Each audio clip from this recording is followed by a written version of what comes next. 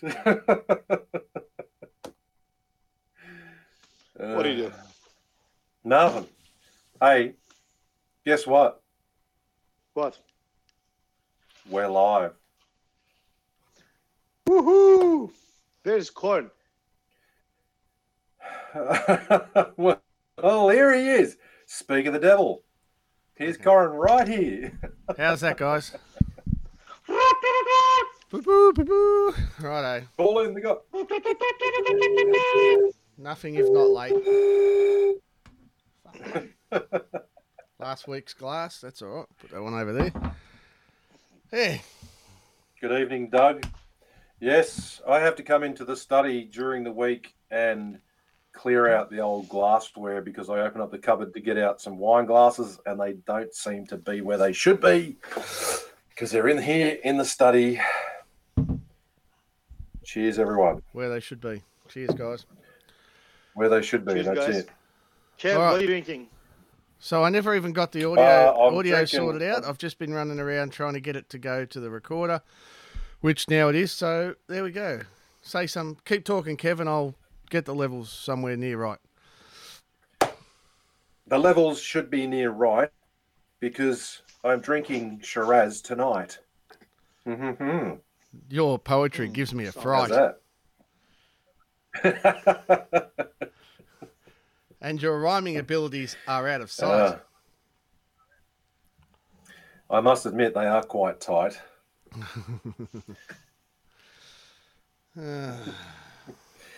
Well, Yeah, maybe we should take Stephen Eads' advice. Go hard or go home. Perhaps we should just go home.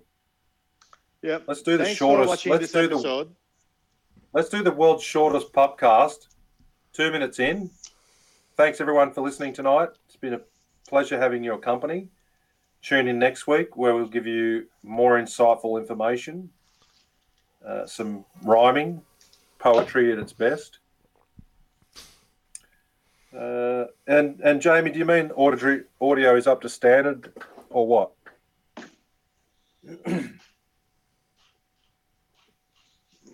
Bad poetry this early. You better believe it, Mr. Kittle.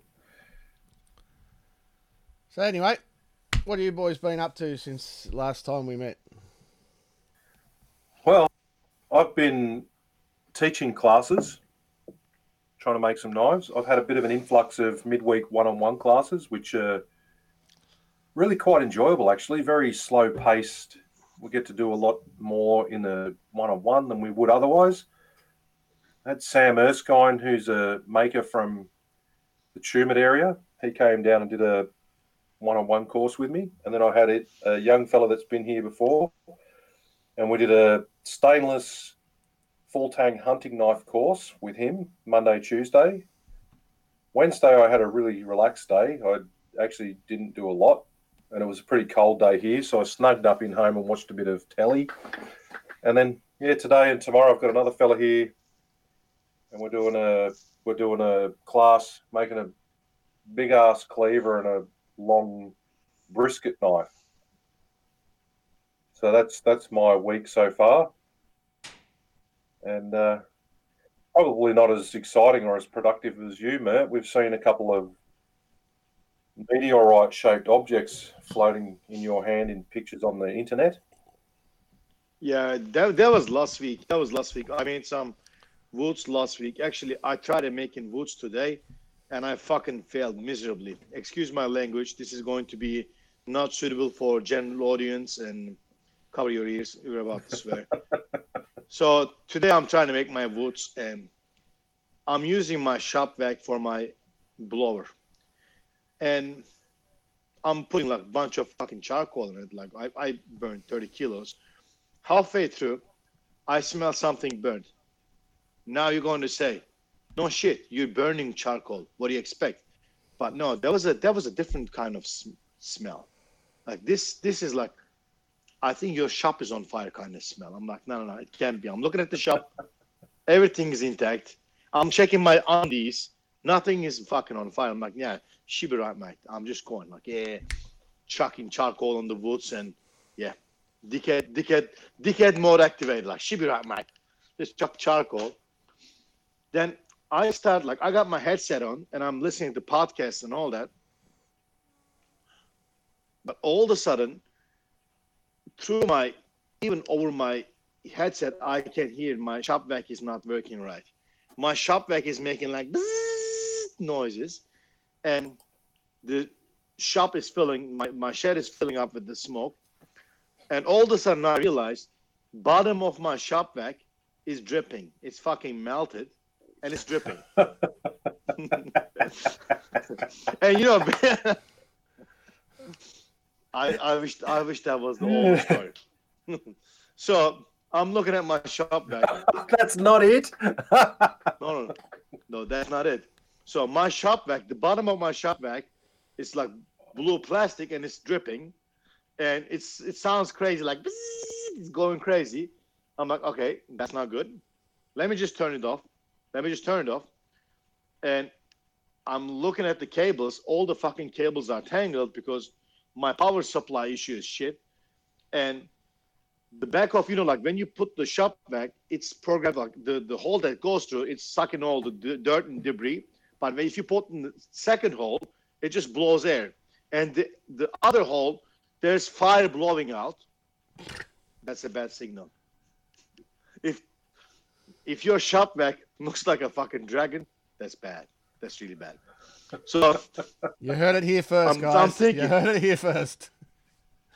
Yeah, I'm thinking that's pretty good advice to give to people. If your shop thinking, vac looks like a dragon, that's bad. I'm thinking like, am I gonna be like Jon Snow and like trying to touch it and tame my dragon that's called shop vac, or am I gonna like unplug it? I'm trying to unplug it. I'm unplugging like the fucking fan. I'm unplugging the disc grinder. I don't know where the fucking thing is, and I'm thinking it's on fire. How do you put fire down? You just put water on it. Don't do it. That's really fucking bad. You didn't do it, did you? But I didn't. I was so fucking proud of myself. You didn't throw it in the pool instead, did you? Nah. I found the cable. I unplugged it. I opened the top up and I opened the thing, and there's like smoke, and it caught flames because apparently it was probably too hot. And anyway, so yeah, I got the hose and I had the shop vac on suck, not blow. Mine was on a blower cycle, okay?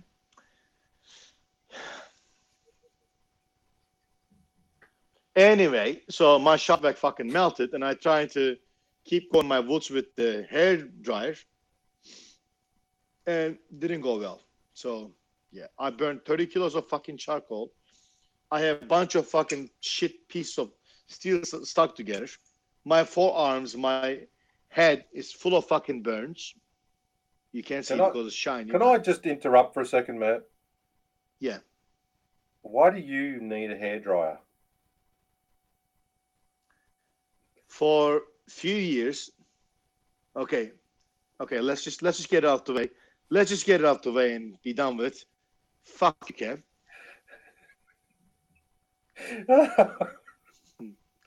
I bought a hairdryer so I can start my barbecue. Okay? Okay. Oh dear. I just use a match, but whatever works. Yeah, I just use the fire lighter. Okay, I don't want to say that word, but using matches to light the barbecue is so lame. This is how I light my barbecue. I use MAP gas torch and I use hair dryer. I'm talking about like charcoal barbecue. You can put a match and you can fucking blow it like, but you can put the fucking mat gas and put the fucking hair dryer in the face, and you can get like an inferno in like no second. So I'm the type 2 guy. Anyway, regardless to say, my wood smelt didn't go well. And I burned 30 kilos of fucking charcoal along with my hands and all that shit. And yeah, I got nothing. What is that? What is that? What are you showing? Corin's showing us his Damasteel fire barbecue lighter. Bong lighter. Yeah, but he's showing his medicinal Damasteel bong lighter. Now he's burning down his workshop. Quick, get the shop vac. That'll fix it. Oh dear. Look at him go. He loves it. I light my forge with my LPG path weeder. Sorry? The butane path weeder. Yeah. That's the go. Yeah, that's how I light my forge. Well, I don't use a piece of paper. Don't use matches. Don't use a map gas. What's wrong with this? Like, just fucking light it. Watch out. Where's your vacuum? Now you're going to burn your iPhone. I just Vacuum burnt my is in the computer. recycle. Wow. I got ash and burnt paper all over. I've got the S key now looks more like a munted Q. Anyway. Warren, do you guys sell shop vac? Yeah, we did for a little while. I Yeah, was it thinking did. like Did. maybe like sponsorship deal. Oi! Well, Dickhead discount. how about we get onto L'Oreal and see if they'll sponsor us for hair dryers? No? Hey, I could use it. Look at my COVID hairdo. So And COVID's not even an issue. You know what you can use? You can use a Manscaped. Not that use they're a- sponsored, not that they're sponsored, but you can just use like the man trimmer, the bush trimmer or whatever the fuck it's called, and just like go straight. Yeah. I use that for my nose hairs. my whiskey's going to taste even smokier now. I've got ash all through it. Yeah, peaty Scotch. That's what you want. Owen Ward's a good advocate for the peaty Scotch. He loves it. Yeah. So you had some success with Woots, and then you had an incredible failure. Clusterfuck. That I wish I was there, because that would have been fun to see, honestly. But then again, if I was there, I'm pretty sure that there would have been water in your vacuum cleaner. That would have been the. Well, look, I was hopping and jumping, and even Kaya was like, "Do you know anything about OHS?" I think that's what he said. My dog Kaya looked at me. He was like, "Do you know anything about fucking OHS?" Who's your OH&S representative in the shop, Mert?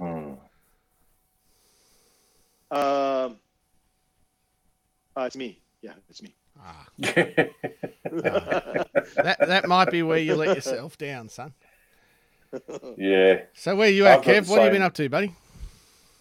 Oh, I went through what I've been up to already, mate. You were away restarting your computer and fiddling around with sound devices and whatnot. I've just been teaching. I'm teaching a lot at the moment, which is good, and enjoying it, which is good. Next Monday, I might not be saying the same thing. I'm running a class next Monday. I reckon I'm in for probably the hardest class of my life, Monday and Tuesday. Matt Snape's coming down. He's one of our listeners. And he seems to think that he's going to be making a knife in 4 hours with me. I think he needs another 16 hours on top of that to get his shit together.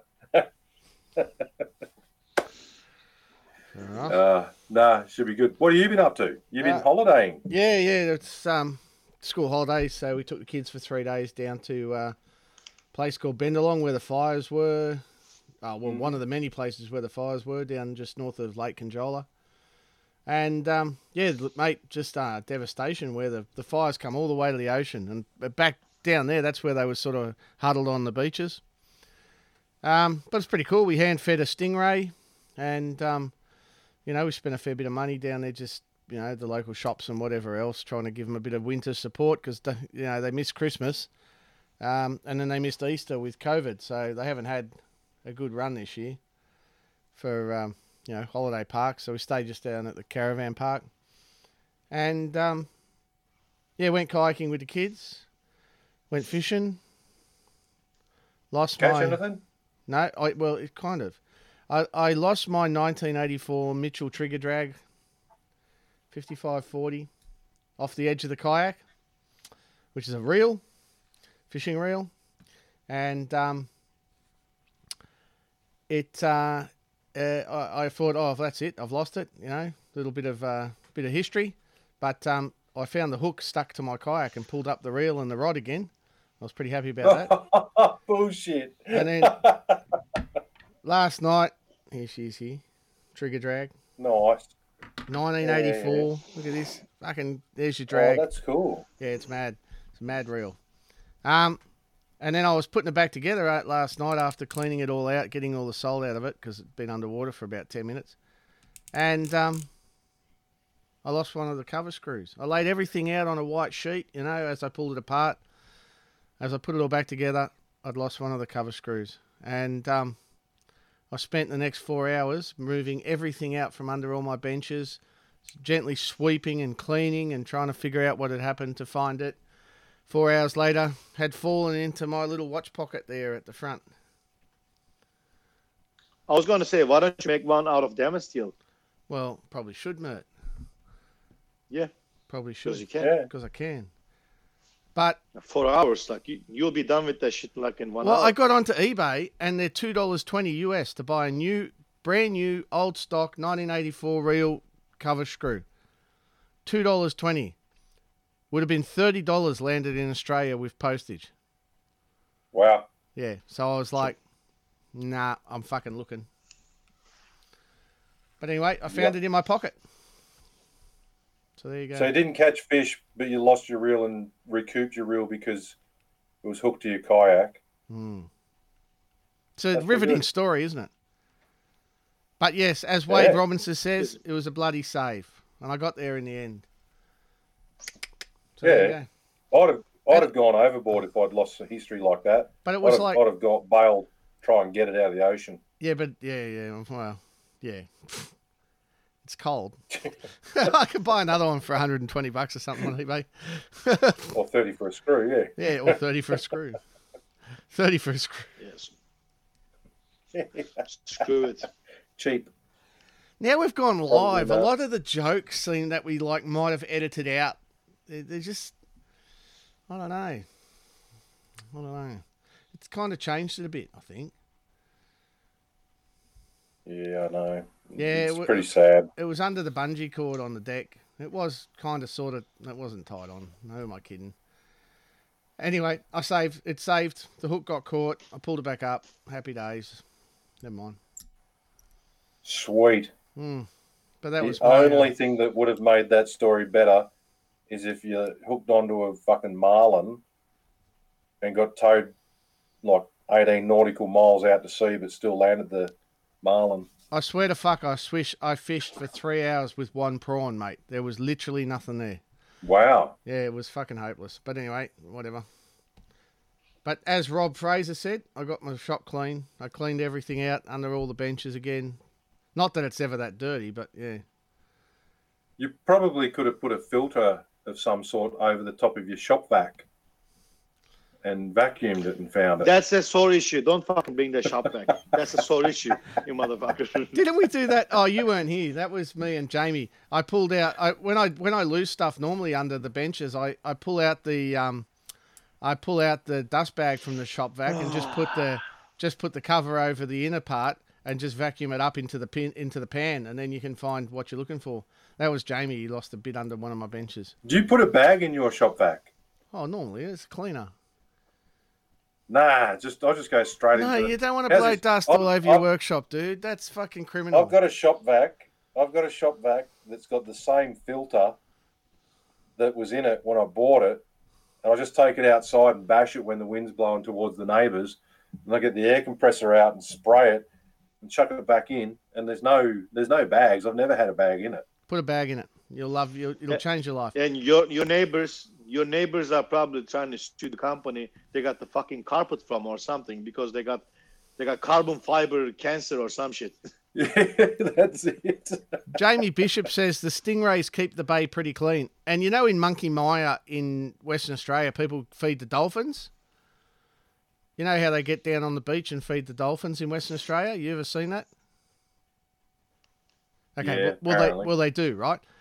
Over here at Bendalong, the kids are all in the water and they're feeding something. And I'm like, oh, there's a dolphin. No, there's a fucking stingray. It'd be 2 meters across the shoulders. He's come right up to the beach and they're all handing him pilchards. You've never seen anything like it. Wow. Yeah, I'm sure it was the one that killed Did you punch Steve. him? No, well, I jumped on him because he was the one that killed Steve Irwin, and we haven't Stuck let a that thumb go. up its Yeah, butt. I was going to say, Yeah. fuck, this is for Steve, you fucking dickhead. I would have skinned the motherfucker alive and turned into a Sheath. stingray skin into, yeah. I This is for me, think, mate. I think he'd get lynched down there just quietly. They do love their stingrays, so yeah. Okay. There you go. You guys get your podcast shirts? Yes, I've been wearing Yes. them with pride. They're very good. I have to say, I'm sorry everyone else, but man, those hoodies are good. I don't Those know. hoodies are awesome. I'm going to do a run. I'm going to do the next one will be sure. hoodies. The next one will be hoodies. Yeah, yeah. We were just doing a trial run of hoodies to test the fit and finish, and they're pretty good. Yeah, and just in time for summer, we might get some. Yeah, perfect summer evening wear. If you need to be protected from your dragon vac blowing hot air at you, Let's go. cover up, stay safe. Wade Stay Robinson safe, says people. in Western Australia, in Hamilton Bay, you can hand feed some massive stingrays, but you can do it here down at Bendalong, and I don't have to go to Western Australia. And I guess the border's probably closed anyway. So You can't even go to Western Australia. Yeah. That's Yeah. a fable. That's a fable. There's no such thing as Western Australia. Doesn't exist. You can't even buy a raffle ticket in Western Australia because they don't exist. there you go. Some Facebook Yeah, user's so girlfriend got do you guys stung. want? Do you guys want to talk about the raffle? Yeah, I Oh, want to. that's- Don't talk Are we about allowed- it before I buy Don't tickets. talk about the raffle. None of you Don't want to talk know. about- I want to buy Don't fucking follow tickets. because last I wanna raffle buy- sold out in like 12 hours. The next one's coming out, and you don't want What to know raffle about is it. that, Mert? Yeah, we're live. The people listening live can know about the raffle. They got to know about the raffle. They have to be on tomorrow when it goes live, and the prize is a fully spec'd up, freaking awesome digital mill. Yeah. HM46 geared head mill is first Beautiful. prize. Yeah, it's freaking awesome. With DRO. And Second- Knife Art with DRO. Association members can buy tickets because it's being held by a third party on our behalf. Oh yeah, you're looking at first, second, and third prize winners here. I mean, oops. No, it's all legitimate. Corey Cunningham says he's already bought a ticket. I didn't know he'd gone live with it. That was supposed to happen Yeah, tomorrow. no, they went up. Is it They going went live? up. Okay. There's no raffle. Stop talking about it. I haven't bought tickets yet. Stop talking about it. There's no raffle. Move on. No, there is. Nothing to and see here. it's got a second prize in the raffle is a 84 engineering disc grinder with VFD. Yes. Ooh. And third prize is a metal bandsaw, portable metal bandsaw, Mm. which you can then go and buy your table to have it in an upright position. I forget who's selling those at the moment. Someone around selling those. And you can get your vertical portable bandsaw and set it up in a vertical position. And I currently use that setup, and I have to say it's very good. And I would be happy to win any of the great prizes that the Knife Art Association raffle has currently got on offer. And don't forget, guys, that all of the proceeds go towards the Knife Art Association and keeping that baby afloat so we can run knife shows after this shit's all over and we can do it again. So Yeah. this is what it's all When about. this shit ends, we will be smashing the knife show scene with some freaking awesome knife shows. We want to see the biggest knife shows that we've ever had because everyone's got to be champing at the bit to get to a knife show. I've actually had to start slowing down on my making of the knives because I went into my study the other day. It's like a fucking Japanese knife shop in there. There's that many knives around because we haven't had knife shows. And I'm pretty slack updating my website. So, yeah. Anyone need a knife? I've got plenty around. Go on good COVID sale. You want a knife? You want a What knife? a- You want a want a shank? knife? You want a knife? Anyone want to buy a knife? You want to buy a knife? Anyone want a knife? So now the bad news is if you live in Western Australia, you guys have some funny laws that date back to before the internet, and they don't allow us to run online raffles for our not-for-profit association. That, and I don't think they overly want to support a knife art association. So our approval, our applications for Western Australia have basically been totally banned, and we can't run raffles there. Dave Grove asked if it's only open to Australian residents, and yes, the answer's probably yes, Dave. And we wouldn't suggest July on that on the raffle ticket purchasing site, and like put Gamaco's address just in case you win, and we can sort you out. Yeah, I mean, if you send me a message, I'll give you my address, and I'll gladly look after the prizes for you. Make sure they work well. Make sure they're given a good life. Well, we're going to win them anyway. So how do you become a KAA member? You don't have to become a KAA member to support the KAA. Best thing to do is support the events and the shows. However, if you have some particular skills that are really good for running events, I'm not talking about being a great knife maker. I'm talking about good skills in marketing, having contacts in television, having the will to absolutely work your ass off to make shit happen, then the Knife Art Association's for you. The rules are pretty simple.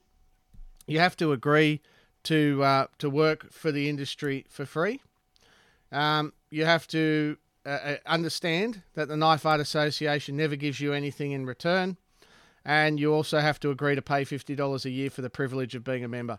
And if you agree to those things, just let us know how good you are at what you can do.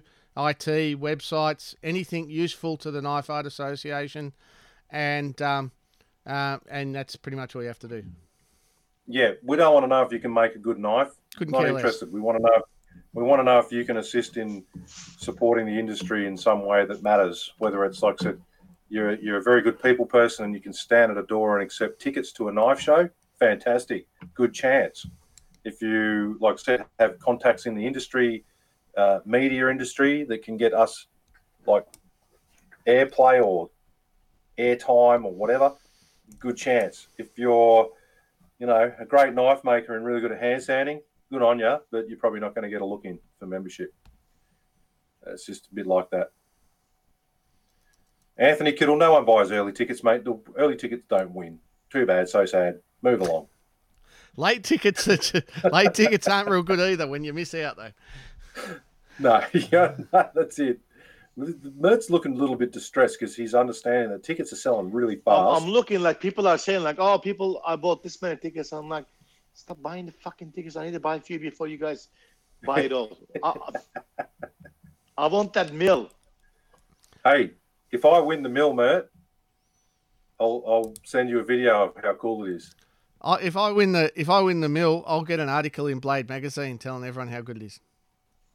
Hey, you'll get an article in Blade magazine telling them how you used that mill to machine a part for your barrel knives.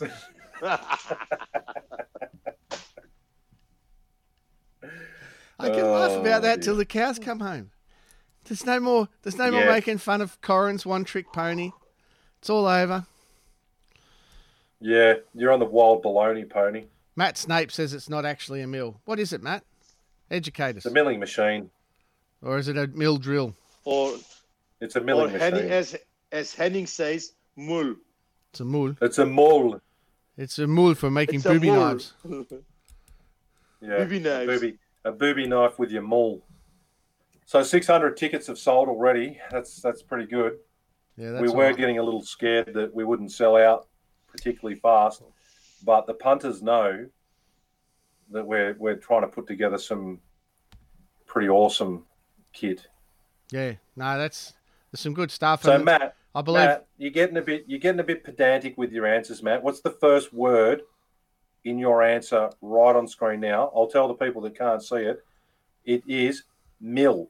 So when we say it's a mill, it's a mill. It's even better than a mill. It could be a mill drill. It could be a mill drill, but it's a mill. It's even better than a mill because it's a mill that can drill.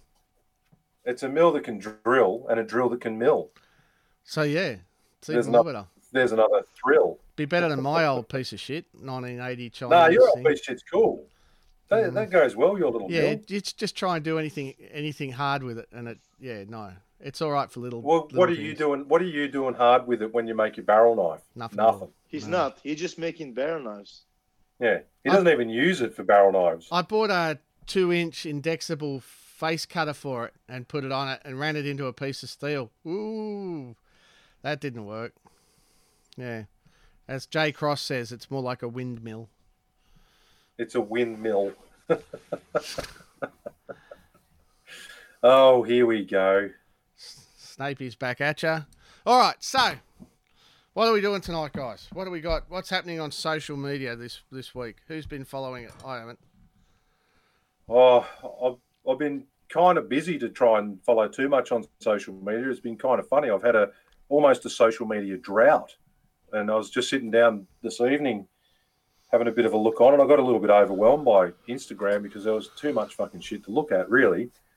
I was watching, like I said, that's why I was reading your stuff about your woots, mate. And that's how bored you were. You. Is that what you're saying? You were so bored you were reading merch shit. Yeah. You're fucking hard, man. Hey, that's why we're mates, because we can be honest. We can be honest. All right, let's get going. Okay. So Dino's got a question there, as that's related to Mert's ISO Insto. Mert water cooled the blade this week. Can you please explain? Yes, I can explain. I water quenched a blade. Water quenching is not recommended unless you have good temperature control, and I only do it on a semi. So basically, semi makes it a bit safer for a water quench, but again, I don't recommend if you don't have a good temperature control. I knew my temperature was spot on and I didn't have hot and cold spots. And again, I went a little bit lower than what I will do if I was going with the oil. But again, if you do the water quench, expect that it's going to get slightly harder and expect that you're going to lose a lot more blades during the hardening. I only do it if I really have to, if I have a shallow hardening steel, like if I do a W2 or something, I do water quench, but I'm not doing it for shits and giggles. I'm doing it because I really have to do it in those cases, if that makes sense. It does. You're not doing it to show off, because why would you do it to show off when you probably run the risk of cracking a frickin' blade and all the rest of it that goes along with it? Yeah. That was good to see, actually. And that survived okay? Yeah, survived okay. I already ground them, and there's nothing on the edge. It's hard as fuck. What I do is once I quench him, I temper him, and I expose a spot near the tip and near the heel so I can do my hardness tester. And the ones I done a water quench, they were like really high on the carbon, like 1.2 carbon or so, and it came hard as morning glory. Wow. Yeah. So what are you talking there, though? How hard? It came 64.5 and 60.65 on average. No. But again, I will not, if it was a mono steel, I will not keep it that hard. Yeah. Keeping semi gives it a bit more. Semi makes it okay in those hardness, but I wouldn't leave it in the mono steel in those hardness.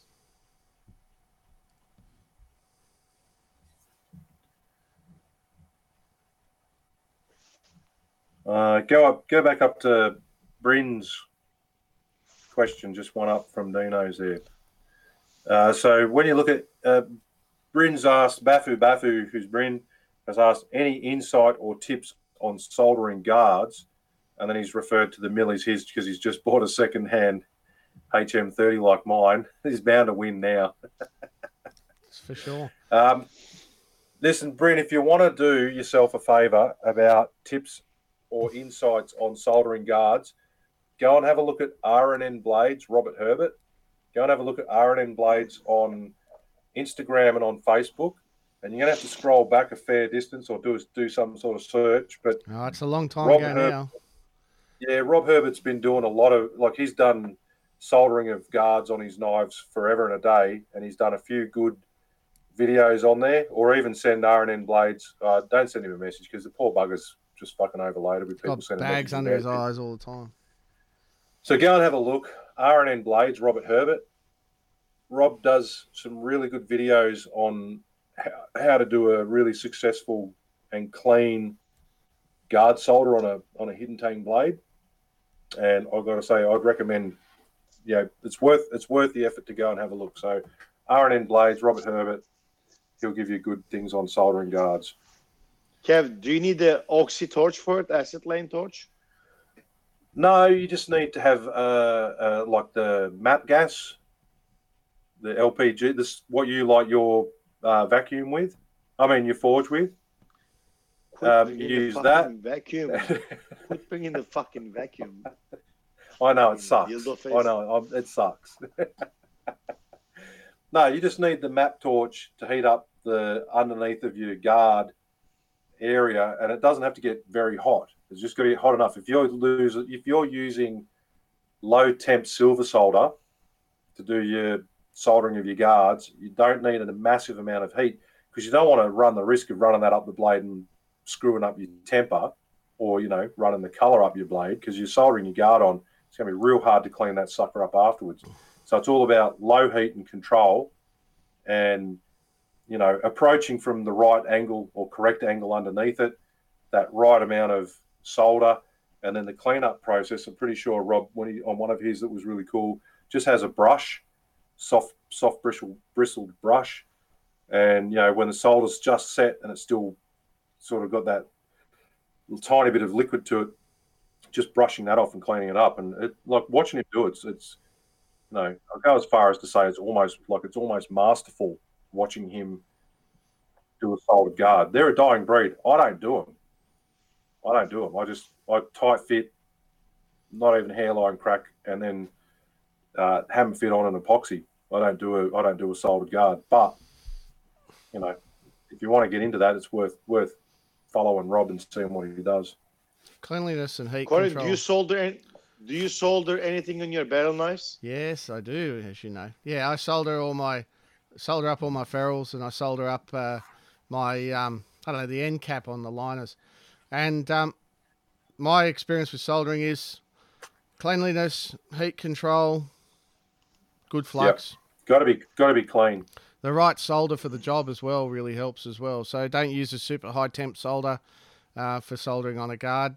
I use 45% silver, but it's quite a high temperature melt, and it's a very hard solder. It's very strong, which you don't need for a guard. A guard doesn't need to be strong. It's a sealing joint.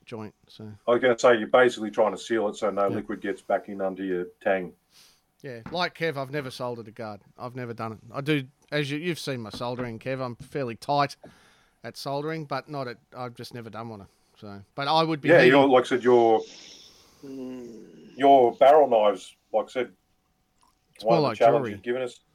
You've given us that challenge when we've been up at your place to find the joint on some of your stuff, and it's like, yeah, bullshit. You've just hammered a ferrule out of a piece of pipe. You haven't joined it. No, and then you've done it, and it's like, oh fuck, okay, that's clean. Yeah. We got to give you credit for that, even if you're a one knife wonder. But you got to, you got to have a tight, you got to have a tight fit before you start. You got to have the right flux. You can't. Solder's not putty. It doesn't fill holes. You want it to flow into a tight joint through capillary action. So you want a tight joint to start with. And the method that you showed of how you use that jeweler saw to cut those for your ferrules, when I went and did a bit of silversmithing training or classes at one of our local jewelers here to get a bit of a head around it, was using the exact same method. So you're using the same processes that the silversmiths use to get that tight thing. That's right. Yeah, as Jamie says, you're a soldering wizard. Yeah, I'll buy that. That's all right. Nickel sheet. Does that need to be cleaned up before using in forge welding? Now, the first thing is make sure you've got nickel sheet, nickel 201, not nickel silver. Yes, I made that mistake. It's a common one. You're not Robinson Crusoe, Mert. They ring us up and go, the shit, the sprays all like, nickel, yeah. You think it's flux. You think it's borax. Yeah. You go, I didn't use borax, and it's spraying this hot molten shit Yeah. around. My billet has diarrhea coming from sideways. Like, So once you clear that up, nickel doesn't need to be cleaned up before stacking, and typically will come very, very bright, and it doesn't oxidize readily either, so it'll stay bright for a long time. Yeah, but if in doubt, if it is dirty, wash it in something like CLR, something like that, some sort of a solvent that's going to get all the oxidization and fingerprints and oil and stuff off it. Cleanliness isn't going to hurt, but yeah, no, it doesn't need to be super special. Yeah, Corin, we also, sell both types at Gamico, so just be assured we get the phone call reasonably regularly regarding I stacked up some nickel silver sheet in my billet and sprayed everywhere. It does happen quite a lot. Yes, Mert?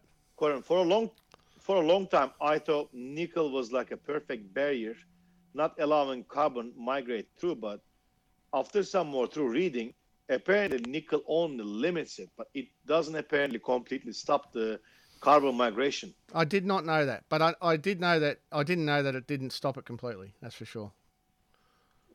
For a long time, I thought it completely stopped, but apparently it just delays it. Well, that's still good. Yeah, still better than nothing. Still better than nothing. Puts a nice shiny light on your steel too. Yeah. Yeah. And I'm told religiously and reliably by a lot of sources on the internet that you can't stack it for thickness. However, I know several people who've been doing it for years before they heard that. So stacking it is something that I know people do who have been doing it that way for years, and nobody has ever told them not to. And I'm like, I didn't think you could do that. They're like, no one told me. No one told me it works. I'm sure Steve Schwarzer said, "Hold my beer." Yeah, right. Hold my beer. Florida man said, "Hold my beer." Yeah, I'll just break this powerlifting record and then get onto that. Yeah. Yeah. Shout out to Steve Schwarzer. Yeah, good on you, Steve, mate. Well done. Yes.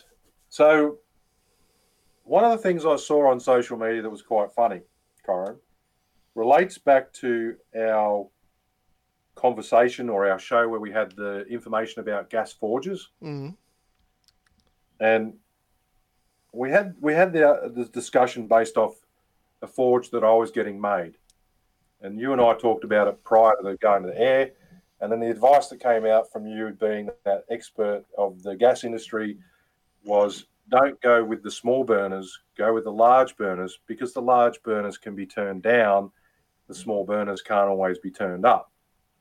So it's funny to see a bit of a funny negative response to, the person that's making my forge posted up, got a couple of custom forges, big forges for specific purposes, which was mine, and they're going to use the Gamico large burners. And there was a little bit of negative feedback about that.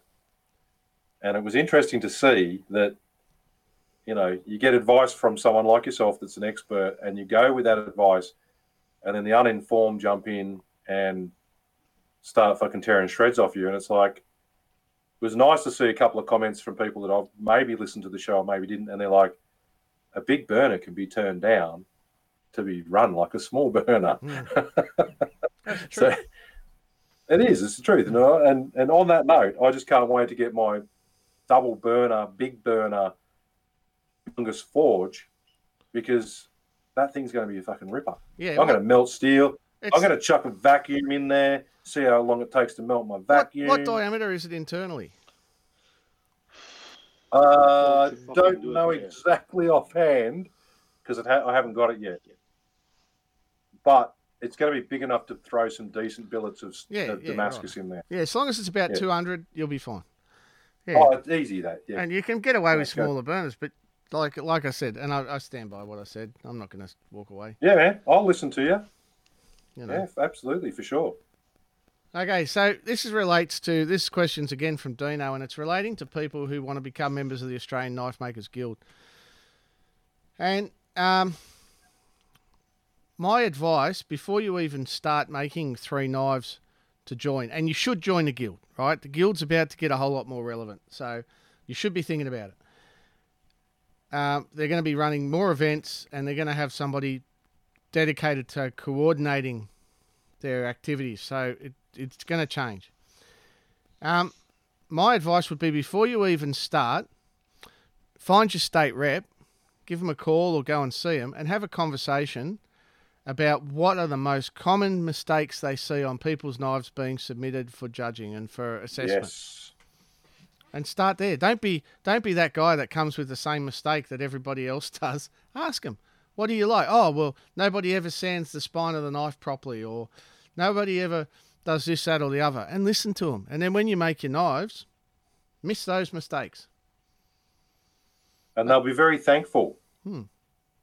Guarantee you, they'll be very thankful that you've listened to them, apply that advice, and then that they can smooth over whatever that detail is at the time.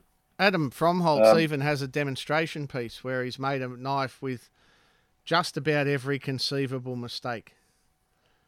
So you can sort of hold that and see what not to do. You've seen that, haven't you? No, I haven't seen it in person. No. Nah, it's a bit of a ripper. Anyway. Yes, when I was the ACT New South Wales state rep, I had the same thing. I saw the knives come in with the same problems. Well, you know, one of the biggest things is people are too keen to finish a knife and get it in for assessment without putting an honest level of critiquing in themselves and looking at, you know, real obvious things like small scratches. Guarantee if you can see them, if you can see it and you go, oh, no one will notice that, what an absolute load of shit. You know, anyone else that's got half a decent eye is going to spot every single stinking mistake that you make on these things. Oh, Matt Snape, I reckon you're going to make a clear example of that when you come down and do the course with me Monday, Tuesday. But your son is going to make two of the best, cleanest, guild-worthy knives that we will see. But you just hang back in the background and make your shanks, and your son and I will really do a really good job on those knives. Don't worry about it, mate. I'll look after you. I'll really look after you. To be a fly on a wall during that course. I was going to say, how's his form paying out on the guy that's going to teach him how not to make those mistakes? Unbelievable. Eh? Yeah. Before it happens. You'll have to show him how to get the best J-hooks, because that's what they're looking for, Matt. J-hooks. That's it. Yep. I'll give you the best advice to get those J-hooks. And then you're going to, scratches on the back, 80 grit scratches diagonally on the back. Just go back and forth. Just go back and forth. Yeah, back and forth. Just go back and forth. Yep. There's a couple of guys that do that. Yeah, hit me up for advice how to do the best hand sanding, and you go, make sure you go diagonal, diagonal, diagonal, diagonal, and then straight. And then what do? You see them on their social media, hand sanding from 80 grit to 600 grit in the same direction, and they wonder why their knives look shit, because you're just polishing deep scratches. Not going to name names. It took me 6 hours to hand sand this knife. Yeah. You're doing it wrong. Mate, should take you about, shouldn't take too long at all, really, if you get into it. Yeah. That's the other thing. I think the secret to hand sanding is just make little knives, because it's real easy. Yeah. Make small knives, or get a disc sander and take out 80% of your scratches on the disc sander before you start hand sanding. That was a bit of a game changer, yeah. Yeah. Yeah, that's a good thing. Yeah.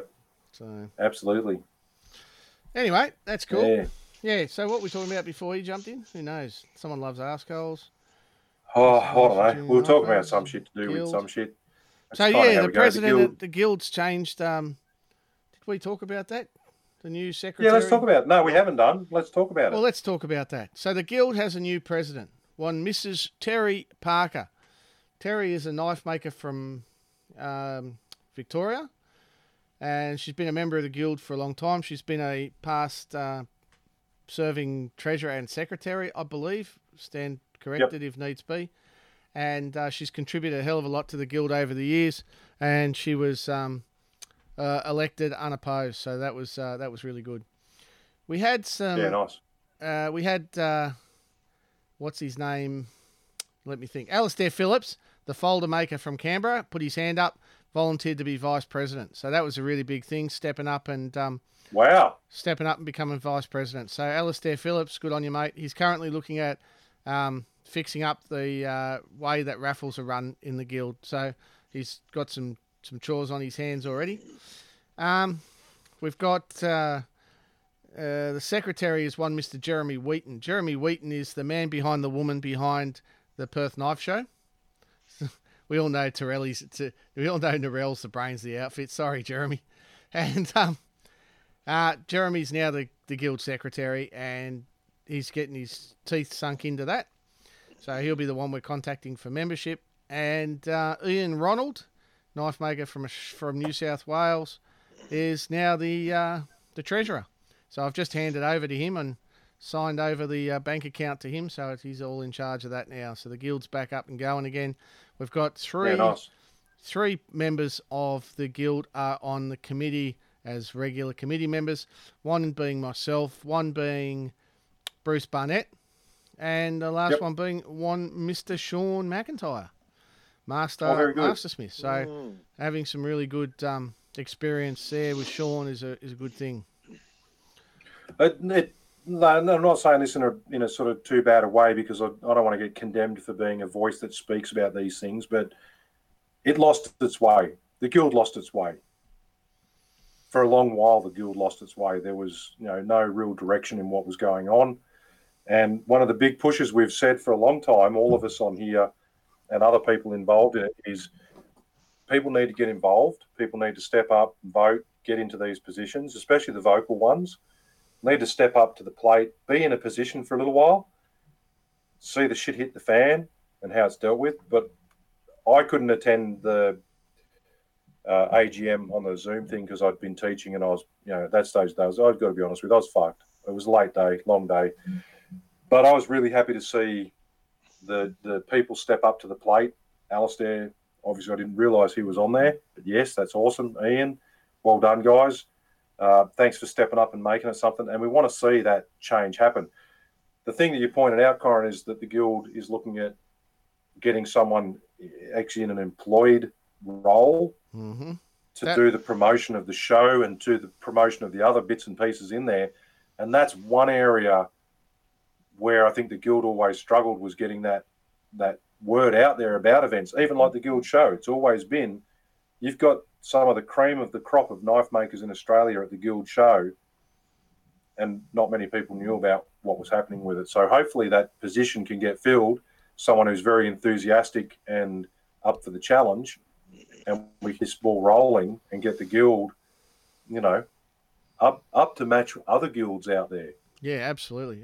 So, it's exciting stuff. Yeah, no, and they're getting together, getting their task lists and stuff in order. I don't expect they'll hire before the end of the year, but we'll see how we go. They can hire any time. So, and then once they want to get the right person for the job. Once they have that, they'll be running lots of guild-only events, and it won't be like a secret society thing. It's just the guild insurance doesn't cover non-guild members. So, too bad. So, and we're looking at doing those. We're looking at doing those Australia-wide, obviously. Yeah, that's right. Matt Snape says, is AKG an associate member of the guild worth anything? No, because it doesn't really do anything for you, mate. The best thing for you to grow as a knife maker is to make and submit 3 knives that'll get you up to probationary member, and join the guild as a full member, and get yourself a progression in place. It's like any of these things, like the ABS or anything else. It's about bettering yourself. And, there's been some criticism of the way the guild assesses, and that's fair enough. It is basically based around fit and finish. But like, it's a starting point, and the guild is the sum of its members. So if you don't like something, hell, come and help us put together a proposal to change it so we can make it better. So, what you're just talking about there, Corin, in the criticism of how they assess their knives and stuff, they've got a standards document available now. Yes. That's what's getting followed by the state reps. And the reason that came into play was because it was up to the state rep of the particular area and, their personal view of what was going on, without any real guidance on what was and what wasn't acceptable. So it was a personal opinion thing. Now there's a written document of what's expected for you to pass for both a probationary and a full member, and that's available on the Guild's website, or should be available on the Guild's website. And if you don't go and download that document, then potentially ring up the state rep, like you were saying, and ask, what's common things that you spot on here that I'd like to avoid doing. What's my best way of getting through this first go? You've got the information there. You've got the access to the people that are going to look at it. If you don't go and get that information and talk to those people, the old ignorance isn't an excuse comes in. You've only got yourself to blame if you're going to do that. So the methods now of judging it is fair across the board with regards to the requirements to meet the standard that was put into place. Yeah. And a lot of hard work went into that standard document. There was a lot of input, and Sean McIntyre was one of the key people behind that. And you've got a mastersmith laying the ground rules. And it's not as if it's unachievable. 50% through for the probationary, I believe it is. And then it's a lot harder to get in, like 90% or whatever it is, to get a full membership. And if you want to get a full membership of the Guild, to make 3 knives that are at 90%. Simple as that. Yeah. Look, it's worth it for sure. I mean, they don't just let anyone into the Guild. That's true. They try and limit it to people who can make knives. Good knives, finish wise. And so, if you're a member of the Guild, it actually means something. It's not a participation award. It is, I succeeded in becoming a member of the Guild. Here is my membership card to the Guild. I made 3 good knives that were recognised as being really good. Now, obviously, the hope is that you'll continue to make good knives, but that's the thing. It does mean something, and we want to keep it meaning something. Yeah. Hey, look, if you want to go and have a look at what really is hard and challenging to get into a particular guild, on the Knife Making Down Under Facebook page, there's I forget his name offhand, but the young fella from South Africa that's been posting up a lot of stuff recently posted up his 5 knives for assessment for the South African Knife Makers Guild, and they're on par with what you would expect someone to make to become a mastersmith over in America at the ABS. So that's to get into the South African Knife Makers Guild. Go have a look at that young fella's knives that he posted up. There's a picture of them, 5 knives. Absolutely superb. Like, oh my God, those things are insane. So if someone gets onto the Australian one and they're going, oh, this is a little bit unfair, it's not. It's not unfair at all. Work harder. Get up to it. That's the whole thing about the guild, is to be the top tier of the people in that craft. That's what a guild is. It's like you were just saying. It's not a participation award. It's not a club. It's not a secret society. It's something that you get into after you've proven that you can get up to the standard that's required to enter that group. So Owen's just posted up a question about the specific types of knives and etc. to submit. Go onto the standards document on the Guild website, and it will tell you what's required for you to submit. The probationary membership is less tough. It's a little bit relaxed. But then when you go into full membership, there is a set precedent of knives or things on knives that you have to show that level of skill in doing. Full tang, tapered tang, bolsters, that sort of stuff. Metal on metal, clean plunge lines, no J hooks, things sanded, no gaps, no leftover fucking scratches on anything in your blade. Properly finished, full finish knife is what they're after. And if you make one and it's got a bit of a gap, and you can see it, and there's nothing you can do about it, don't be afraid to fuck it off and make another one. Okay? Get rid of it. Yeah, it's not worth it. Just make good work. Be proud of it. That's what the guild's about. It's about pushing you to do the best work. When you make knives and you look at the knives and you look at the knife you made, then you have that question in your mind. Is there a gap? If you have that doubt in your mind, and you can fool somebody else, but if you have that doubt in you, you know the answer. You cannot fool yourself. If you look at it, does it look symmetrical? You know it. You know the fucking answer. Don't bullshit yourself. Don't try to fucking fool yourself. If you have that doubt in you, you know the answer. You know an easy way to judge your own knives for scratches, for gaps and all that sort of stuff. Get out your modern phone, take a photo, and then enlarge the photo. Oh, don't do that. And look at the guard, look at the gaps, look at your sanding. Because I tell you right now, you enlarge that photo and it's not going to lie to you. I guarantee you can. This is pre-filters on Instagram. Don't fucking come back with that bullshit. Take a photo, enlarge it on your phone, and look at it, and if you'll see what's wrong. Photos don't lie. They'll show you what's wrong with it. Sometimes you see filters on Instagram. The knife looks so shiny, like the maker's mark is like gone. Like there's no maker's mark. I know the maker. You got a fucking maker's mark. You got to fucking punch that maker mark. I know what you do. Oh yeah. And it's been edited so much you can barely see the maker's mark. It's been edited the crap out of it. It looks shiny as fuck. The background looking all wonky, like Yeah. Corey, go down to the last comment from Corey. Not at this stage, sorry. He will pass in the prison. Like the most. Hey, the basis of Corey's knife in the. Can I talk about that? Like the 4-hour challenge that went through? Yeah. It's the Sausage Man 4-hour challenge. Went ahead last weekend, and I was invited to participate in it. And I have to admit, I'm not gonna name names, but I've copped a fair bit of fucking shit from people that got butthurt because I entered it. And was I that voted. sausage Man or Creative Man? Well, it was the Sausage. I thought it was the Creative Man 4-hour challenge, but it was the Sausage Man 4-hour challenge sponsored by Creative Man, Bjorn. Right. Anyway, so I got invited to participate. And I spoke to Bjorn and them and said, look, if I'm going in it full on. Like, I'm not going to fucking go in it to lose. I'm going in it to fucking win. Balls deep. So I put everything that I've done, like 8 years of everything, fuck ups and good things and bad things and everything else. And I went in there with a plan, and I had my plan written down. I had everything set up, pretty much ready to go. I was on par with it.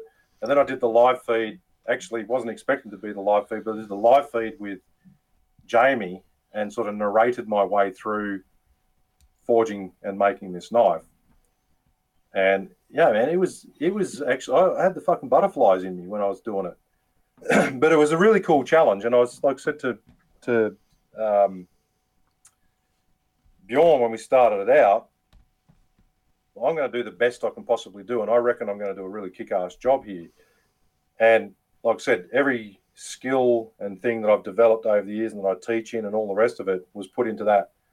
And a couple of good things came out of it was, one, I won, but I only won marginally. Like the second place votes were like 14 or 16 or something behind me, which is testament to the fella that came, Mark Barrett, I think it was, that came second, and testament to his ability, which was really cool. But yeah, it was a funny thing to see. Like 4 hours, I was very confident I was going to finish a knife of a really high quality, potentially with time to spare. And I finished with like fucking 2 minutes to go to get my sharp edge on it in 4 hours. That was with a half an hour temper at 205 before I realized I wasn't getting a full hour temper in. So I pulled it out, cleaned it up, did like 3 torch tempers in a row to straw, quench, clean, straw temper, quench, clean, straw temper. But like I said, and someone I think just said it before about it was something on there about the free tutorial from me.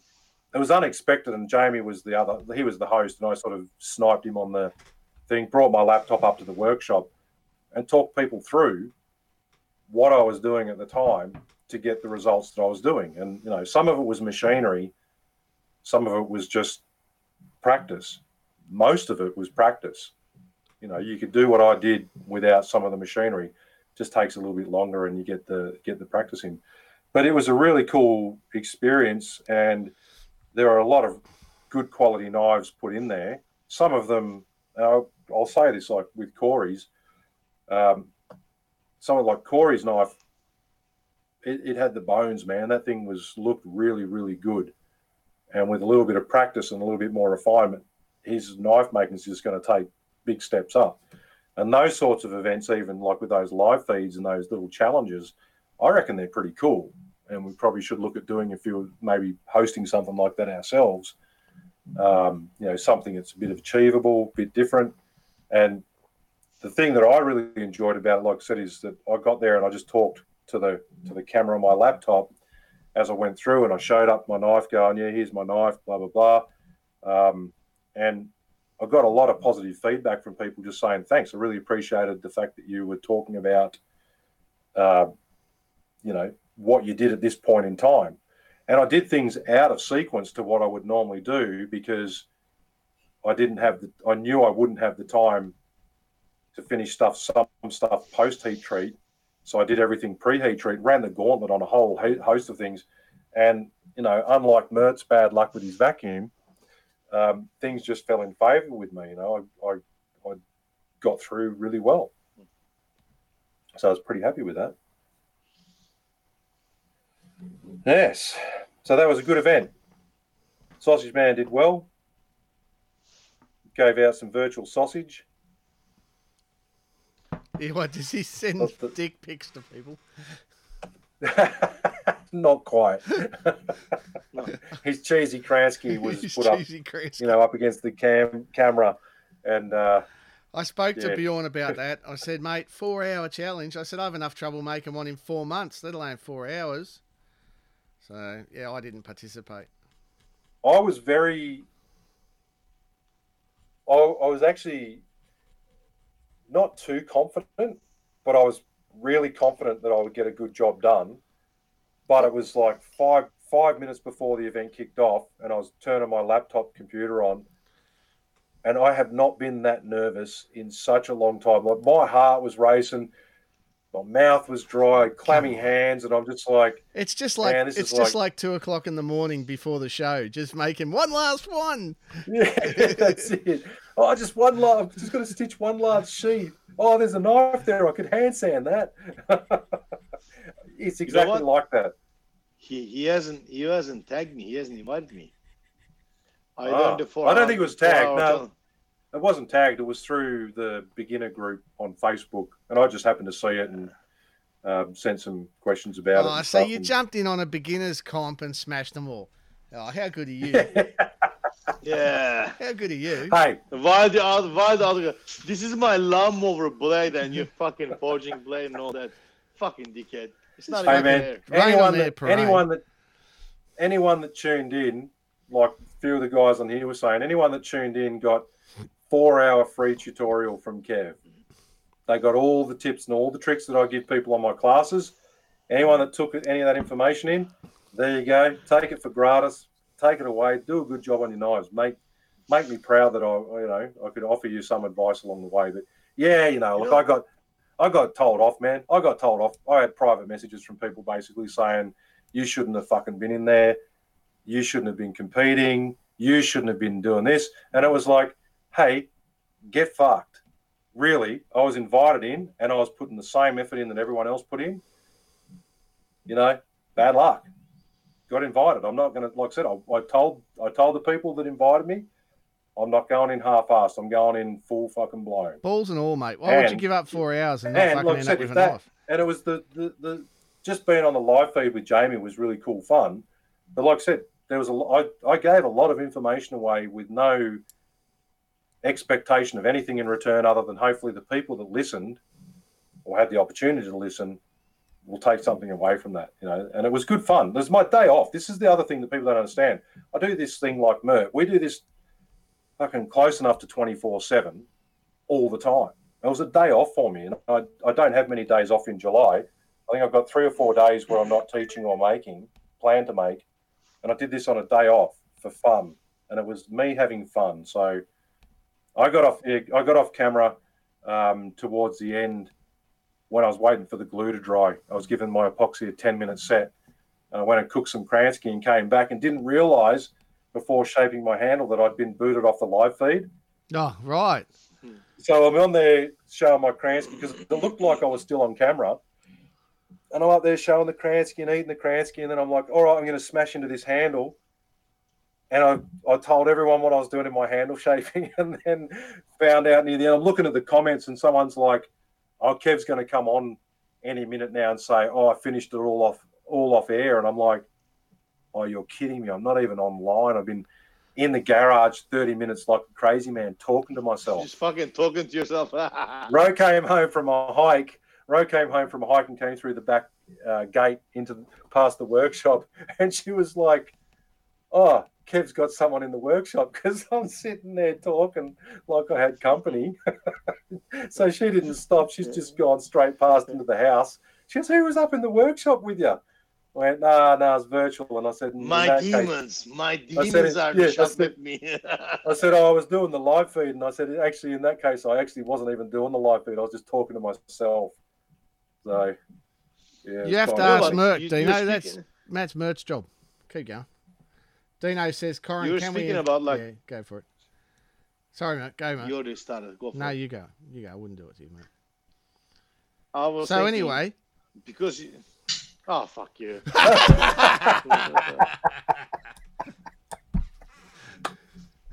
No, carry on. Come on.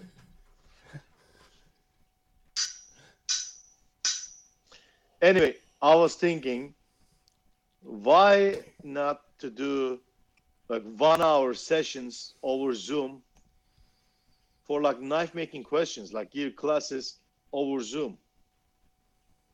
Because I get questions about other knife makers, some quite established, how to do certain grinds and how to do this and that. Like I've been answering selectively for a real long time. I'm like, you know what? I answered so many fucking questions. So I'm going to start doing an hourly knife making Q&A sessions over Zoom. So that's going to be my new gig next week. So if you have any knife questions about like certain things and how to grind certain thing or how to heat treat certain steel or how to do this and that, you know what? I given these answers over and over, but I'm just going to do it over the Zoom, over the videos. I can display and I can show what to do, and I can make it worth for me versus just giving these information for free. Yeah. Well, I had, like I said, a lot of the feedback I got from like I got a bit of shit from people, but I actually I brushed that off. I was like, oh, whatever, I don't give a shit. But I got a lot of stuff from people saying thank you, that was awesome. So I got a lot of stuff from people saying thank you for doing that. I will be happy. I will be happy with the basic thank you, but when somebody comes up with the questions, I give them the answers, and then next week in a podcast or something, when you hear that, like they've been given as like, oh, this is what I do, they're like, oh, fucking dickhead, we had this conversation yesterday. Then it comes to a point like, yeah, fuck you, I'm not giving you fucking information. I said to a couple of guys, like, because they were like, can you like put up some video tutorials of some of the stuff that you did? And it was the same thing. I said, look, my thing was, you know, I could put this stuff up there, but I've got to be honest with you, I'm really, really busy. I don't have time to do the glorified editing, the fancy camera angles with me smiling and all that sort of bullshit. But I can definitely put my laptop down in front of my anvil and show you how to forge a point on there a really effective and fast way, efficient methods of doing that sort of stuff. But I'm not going to have the time-lapsed hand sanding and the fucking, you know, slow-mo, Jomo crap. But I will put in 5-minute, 10-minute videos, like you were just saying, or even Zoom sessions when I have the time. Here's how to forge a point onto a blade, and here's what I do with this next step. I can do it. Cunningham, Hamon, 50 to 100. You missed that episode. You're dreaming. Yeah, you missed that episode. Yeah. I gave all of that until we lost the fucking audio. We lost the recording, and that's now completely gone. Yeah, we've been there, done that. We're not doing it again. No. Yeah. That one was a wild episode. Was it the Sharpie or was it the nail polish? Which one was it, guys? There's a little bit of both. Differential Hamons. Oh, Differential etching.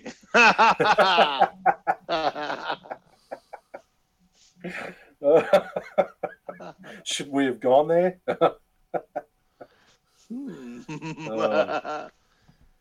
it sounded like a Yeah. bloody grouse event. Sounded great. And then like Matt Pope's not here. I checked with Bjorn because the other added cheekiness that I did on the 4-hour challenge knife is I actually went down and laser etched CM4HC for the Creative Man 4-hour challenge. And I hit Bjorn up and said, for the purpose of those people that were watching it and stuff, can I auction it off, no reserve just on the beginner group and see how it goes? And it got to, I think, $300. And I said, I'll throw in a left-handed sheath. And of course, the fucking our resident clowns, here come the clowns, Matt Snape and Dino Handsacker, jumped in for their bloody, big shoot, red-nosed 5 minutes of fame. And I threw in a sheath that I'd made, and Matt came in if he bid $301.01 or something. He'd get a left-handed sheath and an extra T-shirt and stuff, and it's like, don't push the generosity too far. Oh, he's having a cry now because you called him a red-nosed, big-footed clown. Right. Corin, is Corin going to go to the Forge Through fishing challenge on the kayak? Don't know anything about it, but yeah, I'd be keen. Yeah. Yeah, you need to look at the Forge Through page. They're having their annual fishing day in December. Dino asked me, and I said I get revoltingly seasick even if I'm out on a kayak in a puddle, so I'm probably not likely to go. I know it was the sausage man, you mofo. Suck it up, princess. Jamie's getting all butthurt because I didn't etch in SM You mean or wrecking ball? HC. Yeah. You meant Oh, shit. Yeah, the wrecking ball wrecking edition. ball. Some things can't be unseen. But yeah. Nice. Hey guys, 1 second. I forgot who that was, but just before we logged on the podcast, we had a post in our Facebook group in regards to etching. Someone made a Damascus knife. I forgot your name, and Yeah, that's I should have Red Forge 5 or whatever. Red Forge 5, was it? Yes, He's from the UK. I believe he's from the UK, isn't he? Yeah. no, Yeah. is he? Yeah, Yeah. I believe so. Yeah, he was going to send us some T-shirts. Still waiting on the post. Anyway, he had the issue with etching. Like he etched the blade, and it looked like he had a lot of horizontal scratches. So I figured it'll be good to talk about etching and steps before etching any of your pattern welded steels or maybe any steels that have a hamon. You guys want to cover that? Fuck yeah, because you see a Yeah, lot of let's do people it. with those white line scratches that aren't scratches, but they look like scratches. You know those ones? What are they, Corin? Tell them. Well, isn't it something to do with the way that the pressure of the belt on the steel or something when you're grinding at high grits? I don't know. With the Hamons, Yeah. Yeah. No, yeah, with the hamons, I know what you're talking about, but this one I was talking about was about the pattern welded steel this guy done. And he said he etched it and it looked all good, but there were some horizontal scratches. And he was talking about the reason. So I think it'll be good to talk about etching and general principles about etching and what to look for and what to avoid. Sounds great. So let's begin. Guys, why do we etch steels? So what is this?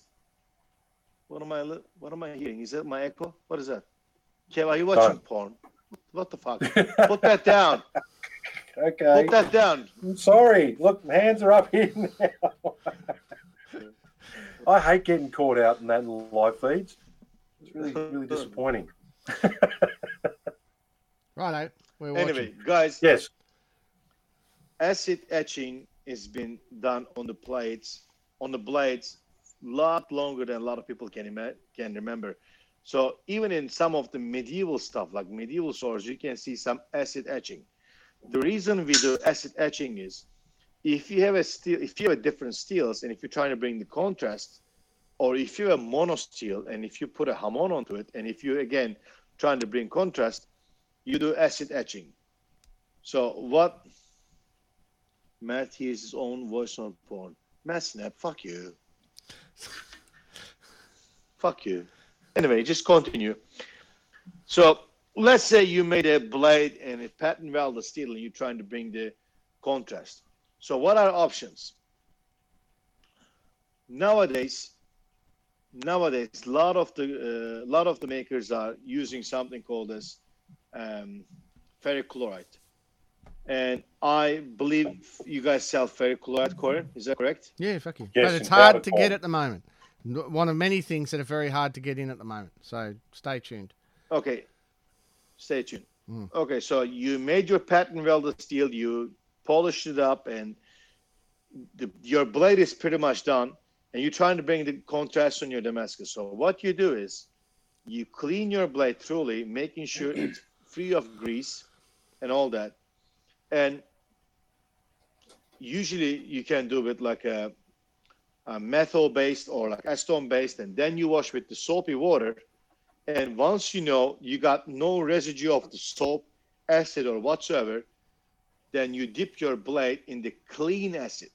So the reason I'm saying clean acid is very important, because a lot of the times makers make the mistake of having an acid tank, and they grind their blades, and midway through the grinding they get excited, they dunk the fucking blade in the acid, and while that blade is covered in a little bit of grease and oil, that grease creates a residue on top of your acid.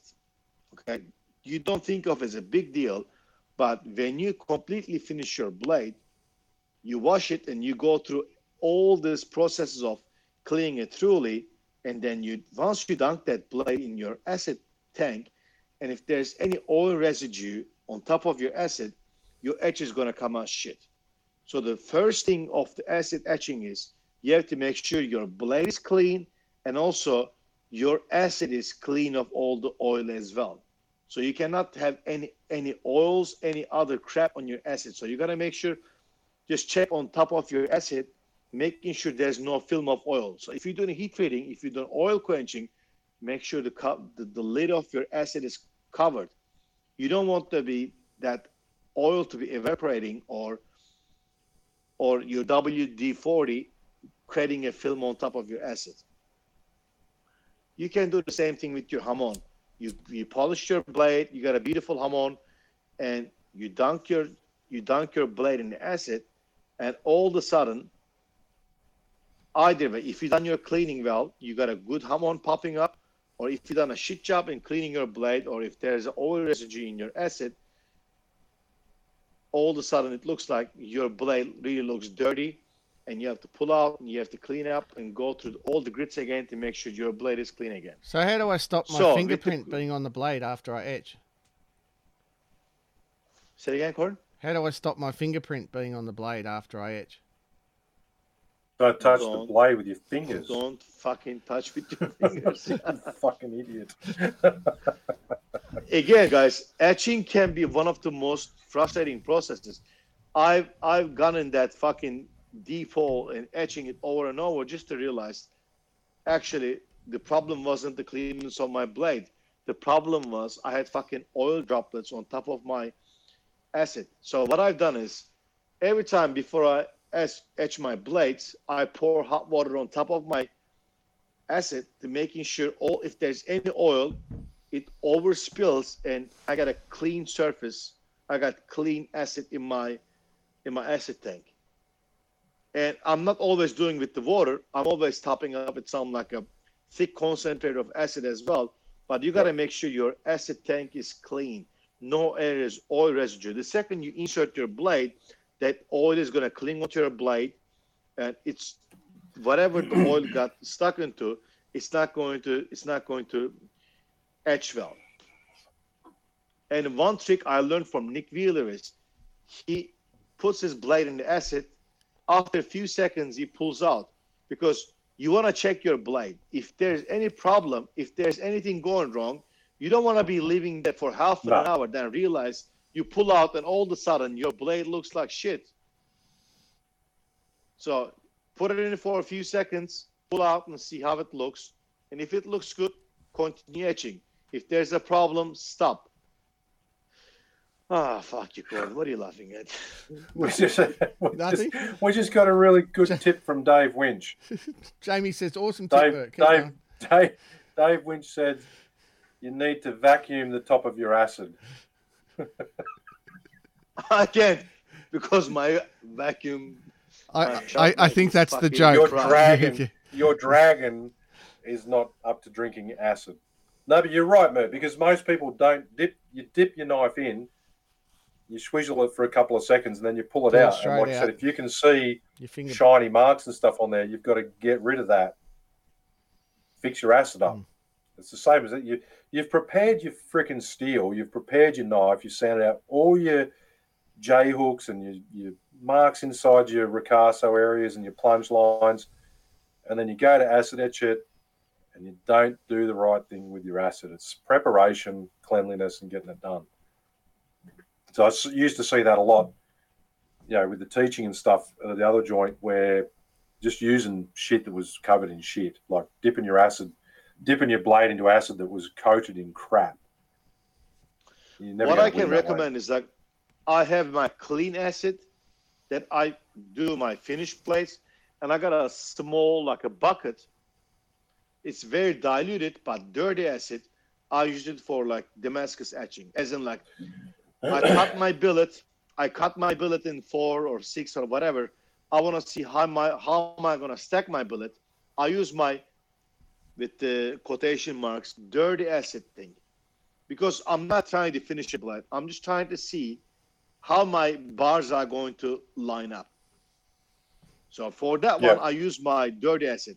I'm looking up, I can line up the pattern, looks good, clean it up, go back in the thing. But anytime you're grinding blades and you want to see how it looks, you don't want to be using clean acid. For a real long time, I use actually vinegar until I fucking dropped the blade and made a hole in my tank, and fucking vinegar is gone.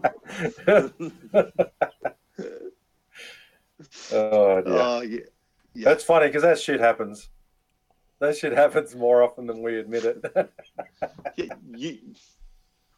You hear people doing it, you're like, oh, you fucking dickhead, you know how to drop it.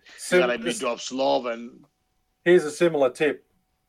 If you're going to do forge welding and you're going to use Kero as your precursor to, build your little layer of carbon on there and stuff, don't skimp and buy the $6 metal bucket from Bunnings. I can tell you from my experience, those things aren't actually watertight. So I poured like 6 liters of Kero into one of those buckets. I've dipped in my billets, chucked them in the thing, did a full day of forge welding, came back into my workshop the next day and nearly fucking died because of the smell. I'm like, holy shit, that Kero Are you talking about those? Are you talking about those like the buckets, like the galvanized buckets? Bro, you gotta fucking do a seam underneath with the silicone. No. I get those fucking. I went in and there was a small lake. Of Kero in my workshop. I was just if I spit in them, they'll fucking be a hole in the middle. Yeah. It's made out of like a 0.2 and a 5 mil. They are pretty dodgy. So now what I do is I haven't learned my lesson though.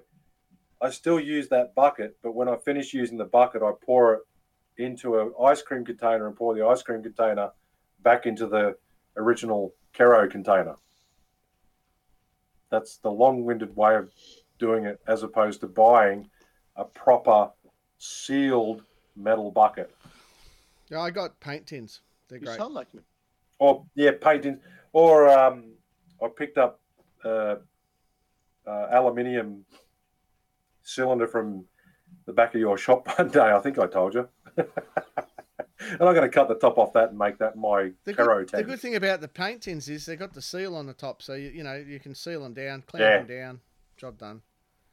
What colour paint do you mix it with though? Oh yeah, it's very important. You've got to use baby poo brown, Mission Brown. It's called Mission Brown. Mission Brown. It's no longer called Mission Brown. It's called Hammersley Brown, and it costs extra. No way. When we had our extension done on our house, because all the fucking windows are from the 80s, they're all Mission Brown.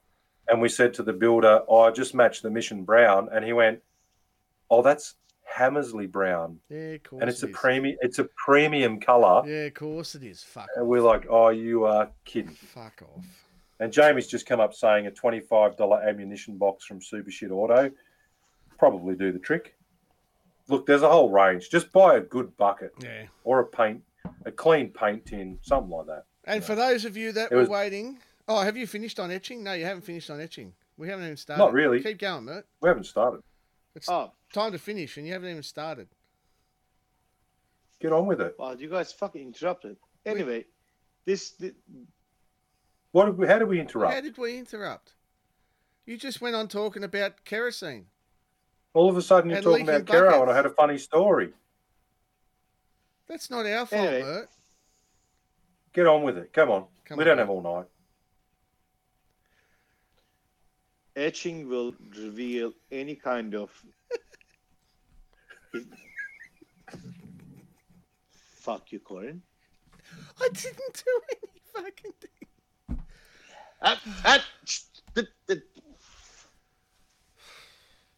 Anyway, so etching will reveal if there's any problem with your finish. So what I recommend is before etching my blade, I try to bring it up to at least 1,000 grit. I don't know what you guys do, but if I'm doing a semi, I'm bringing up to at least 1,000 grit. I see that middle finger, Corin. Thank you. You can have that was directed at Dino's question. Keep going. Okay. And if I'm trying to etch a hamon, I go even a lot higher grit, at least 1,500 grit. Less. Thanks, mate. So the knife that it was in question was finished to 600 grit. Yeah. And when the guy etched, you could see there was a little deep lines.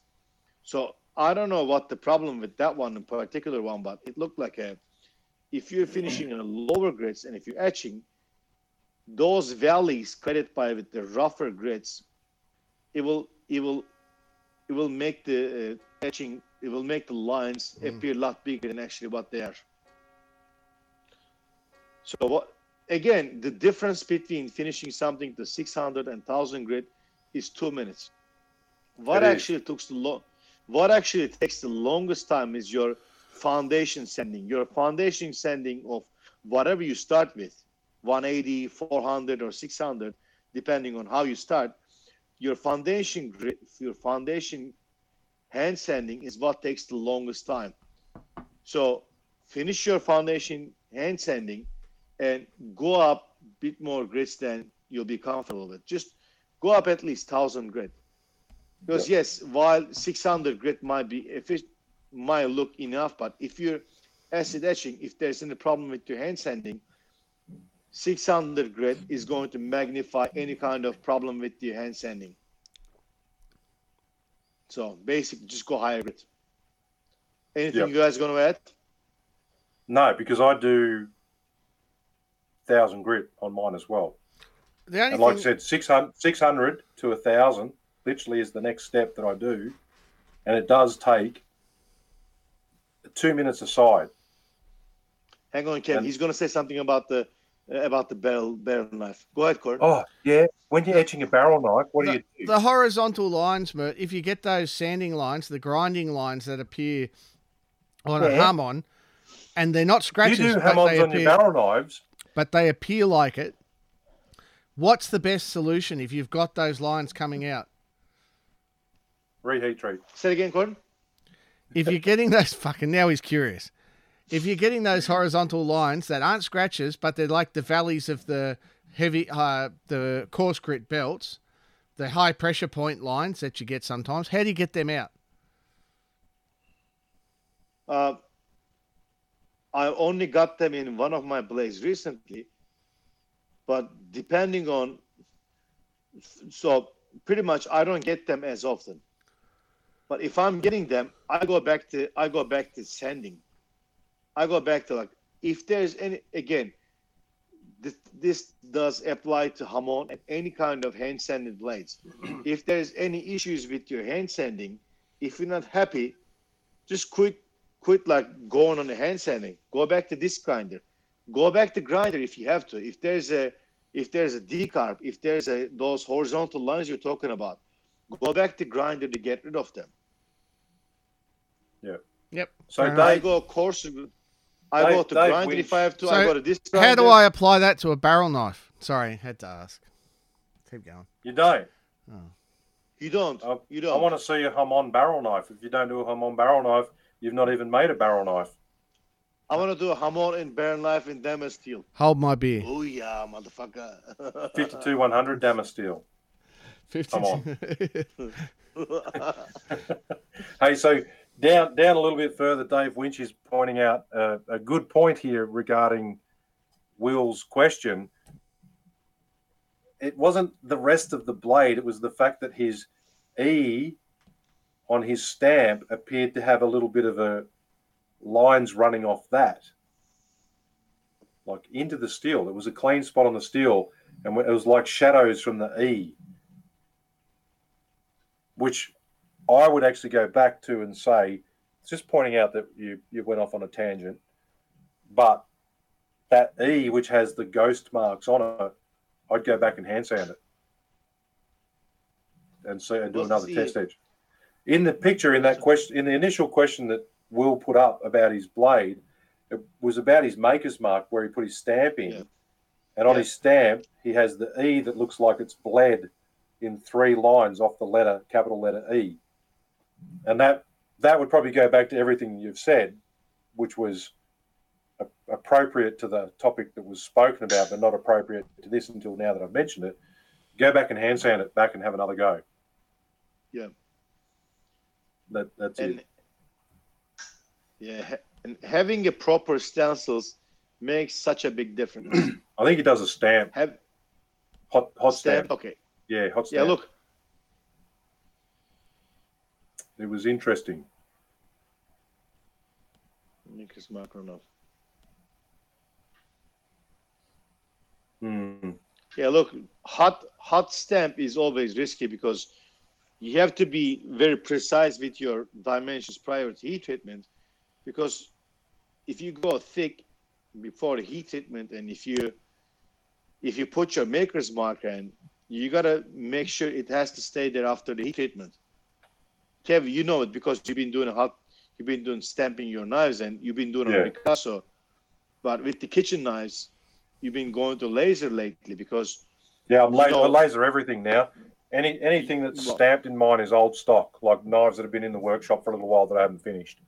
But I'm lasering everything. But even you realize with the kitchen knives, you wouldn't know how the logo was going to be until the knife is completely finished. Unlike a hunter knives, like with the hunting knives, you can still, if you wanted to, you can still stamp your logo if you wanted to. Yeah, but on the picture that was the Will's question, when you look at the E that's stamped in, it has etched lines that continue on the right-hand side of the E. Like it looks like ink runoff, but it's actually etched runoff.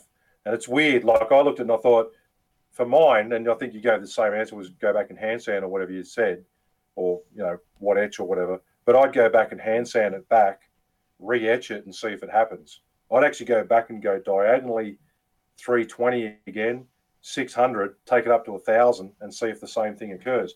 If the same thing occurs with that runoff look, like it was almost like the letter E traveled from the top point of the E across, middle point of the E across and bottom. If it happened again, I've got to admit, I wouldn't have a clue, but I think it's the hand sanding. Because the other side, the flip side that you looked at, did have the lines from the 600 grit hand sanding. So, go back, hand sand it diagonally 320, then go straight 600, then go 1,000 grit over that 600, and then etch it again and see if it does the same thing. And, it's worth a shot. If it's not got the handle on it, it's worth a shot. I reckon, anyway. So Owen Ward is saying he experienced a stencil beater in some testing, and Dar advised a drop of ammonia and under stencil. Yeah, look, I had the same problem, and I switched to vinyl stencils from Ben Duncan Wildfire Gear, and yeah, I haven't had that bleeding problem. Are they single use? Single use, they're like Yeah. 40 cents to Yeah. 70 cents or something like that. But there's no bleeding through, there's no etching going under the shit, and you use it once, it comes out crisp and nice. You get rid of it. You can use it twice if you really want, but my maker's Fuck it mark off. is not Yeah. 40 suitable. cents. Fuck 40 it. cents, man. 40 cents. Who cares? 40 cents, 70 cents, something like that. Fuck it. It looks beautiful. It's crisp. Use it once, and once it's done, throw it away. There's no shit leaking under, and you're not doing hand sanding over and over and trying to sand the fucking maker's mark. Yeah, that's what I use. Yeah. Shout out to Ben Duncan Wildfire Gear. Yeah, good, some good stuff. So this Goes guy, right with some leather too. yeah, this guy SCT15H_07 is his name. Says at Gamago, how long to process pickup orders, or if I know exactly what I need, website says in stock, can I walk in and ask and buy on the spot? Like, to be very honest with you, mate, at the moment we're 85% up on last year in Artisan Supply number of orders sold. We're processing a lot of small orders, and I guess everybody in the hobby fields is at the moment. We're running anywhere up to a week and a half behind on picking orders. So it's just chaos. We've got more people starting on Monday, and I'm looking for more. So if anyone needs any work, please get in touch. I would suggest it's probably just as good if the website says in stock to walk in. There's no guarantees that it'll be in stock, but otherwise just give Tim or Cole a call and just deal with them over the phone. And that's the quickest bet to get an order out, is to just ask them over the phone. They can push orders to the top of the list if it's urgent, for an urgent requirement. And for everybody, as much as possible, we're just asking for patience, because we are doing the very best we can under some pretty unforeseen circumstances. Yeah. So there you go. Yeah, So that's it. keep that in mind. But and grinders are running up to 2 months behind at the moment, and you can blame it again the same thing with just totally smashed on grinder orders. One customer just bought 6 off us. Look, Cord, I was at your shop like 2 weeks ago, and the day before I came in, like over the weekend, I placed an order. In the morning, I called Tim. I said, Tim, I know you guys received an order. Can you see it? He's like, yeah, I see it. I'm like, mate, just don't ship it. I'm going to be there. So best thing you can do is just give a call. Talk to people. If you need it urgent. And if you don't need it urgent, please just assume. be patient. Just please be patient. Yeah, we're doing everything don't assume. we can. Yeah, and if you haven't been contacted and you think an undue time period's gone, don't hesitate to contact us just to make sure it hasn't slipped through the cracks. But yeah, we're running about a week and a half, up to a week and a half behind, depending on the order cycle. It's worse after the weekend. We sort of catch up by Friday. The weekend comes around, it goes back again. So, you know, I order stuff from Sydney, not from you guys, from a different, like a book company or something. I ordered 2 weeks ago, still haven't received it. I ordered the stuff from you guys on Friday. It's on Tuesday, so I'm happy. I'm not complaining. It doesn't happen like that all the time. And I think there's a lot of companies, like book companies, the same, where people are stuck at home. Anybody that's selling things to people who are stuck at home, like us for knife making and them for selling books, it is busy at the moment. And it's not big orders. It is. Not selling. I'm not selling the $80,000 order of gas equipment or anything like that. None of that's happening. It's just lots of small $100, $200 orders that are going out the door. So, yeah. Anyway, there you go. Food for thought. Scrolling back up. Have we finished on the etching one? Oh, here we go. G'day, Corin. Here we go. Don't want to be a shit, but I ordered a Shopmate 48 a month ago and will be delivered to Perth, mate. Can't wait to start grinding stock. Mate, you'll need to talk to Tim and Cole to get it. As I said, with grinders, we're waiting on them to be made. We've got Ewan Gibson, who got burned out at Christmas time, had his property was all on fire, and he moved his workshop into town. He's got a bigger workshop now. He's installed a CNC machine in-house to bring more stuff under the roof.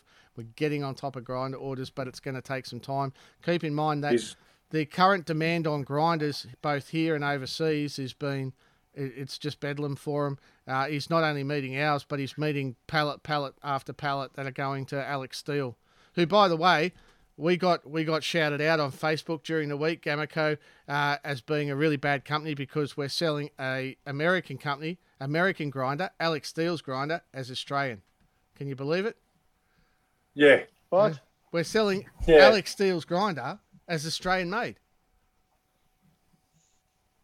Yeah. It happened. Dickheads. Who the fuck was it? Don't worry. All on top of it. There was Hashtag, something else I saw. hashtag Alex Steele call. So, yeah, something like that. Yeah. Mate, that person needs to turn the fucking grinder over and look for the Australian made stamp. Here's Cole Barrett. Cole says, happy to deal with customers over the county. He's one of my guys. He's a product manager, so speak to Cole. Always happy to help people. Tim's a legend, top service. Grinder. I'll tell you, if you take a box of donuts up to Gamaco when you go to the counter and say these are for the boys out the back, you'll get better service. I'll tell you that, mate. They're trying to do the best they can for everyone. That's the case. I've never Mate, done it, mind you, but Kev, be realistic. Don't be like this. It's fucking Auburn. Get a kebab. Don't be fucking. Go up to donuts. Go up to Granville and get a little sucuk pizza for them. Sujuk pizza or kebab. Don't be like, this is an American movie like, oh, there's donut and coffee. It's Auburn. Get the fuck out of here, man. Yeah. A kebab and a can of Coke, bro. Dino's asked you this one. Dino's asked you this one 10 times, Mert. You haven't given him an answer. And he's getting upset. He's starting to say, my questions are not coming up on the screen. We've had him on. Can we possibly get Uncle in for an interview, please? Who's the uncle? Keith. Unky Keith. Unky Keith. We've had him on. We had him before. We can have him back if you want. Well, Unky Keith's not like fucking Sausage Man and Henning, though. No, look. I mean, they're just interlopers. Since we got in the PM recording, like recording at 9 o'clock. Keith's in bed by like 5:30. He's old. Yeah. So he wants you to answer a question on fitting guards, but maybe we do a guard fitting episode next week. What do you reckon? Gives us something to do. Maybe we should like a video. Maybe our interview organizer person could organize, say, Rob Herbert to come and talk about soldering guards next week. What? I'll just later after that. Well, we could do a guard episode next week. That's actually a big topic because there's lots of different ways to fit guards. What do you reckon, Kev? Or we can show how to Instagram filters.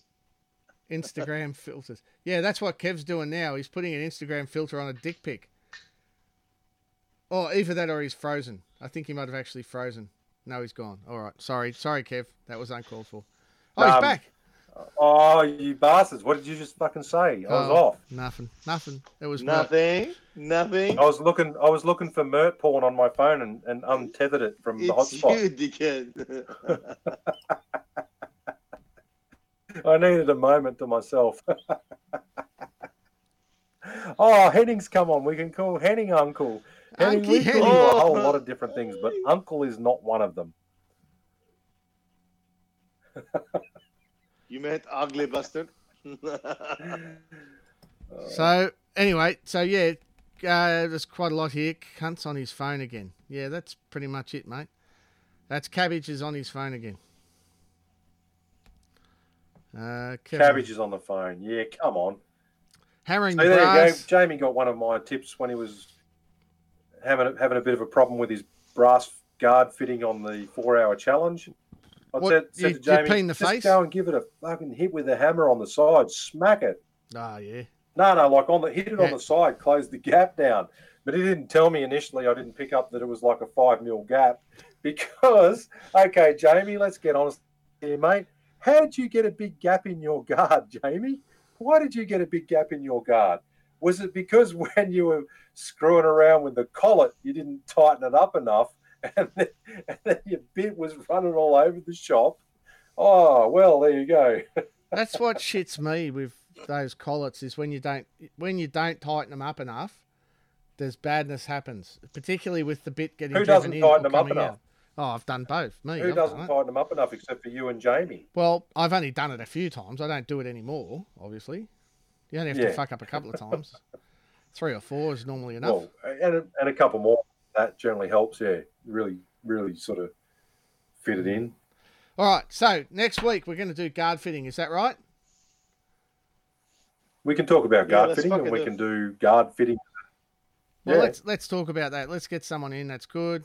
We've got someone called potential guest Loz Harrop. Well, Corin obviously reckons that you and I are no good at guard fitting, Mert.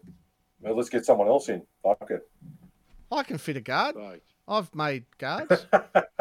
Barrel knives don't have guards. Scandi guards, except they're not guards; they're bolsters because Scandi knives don't have guards. But same diff. You've still got a stick You tank. made a fucking knife whole last year.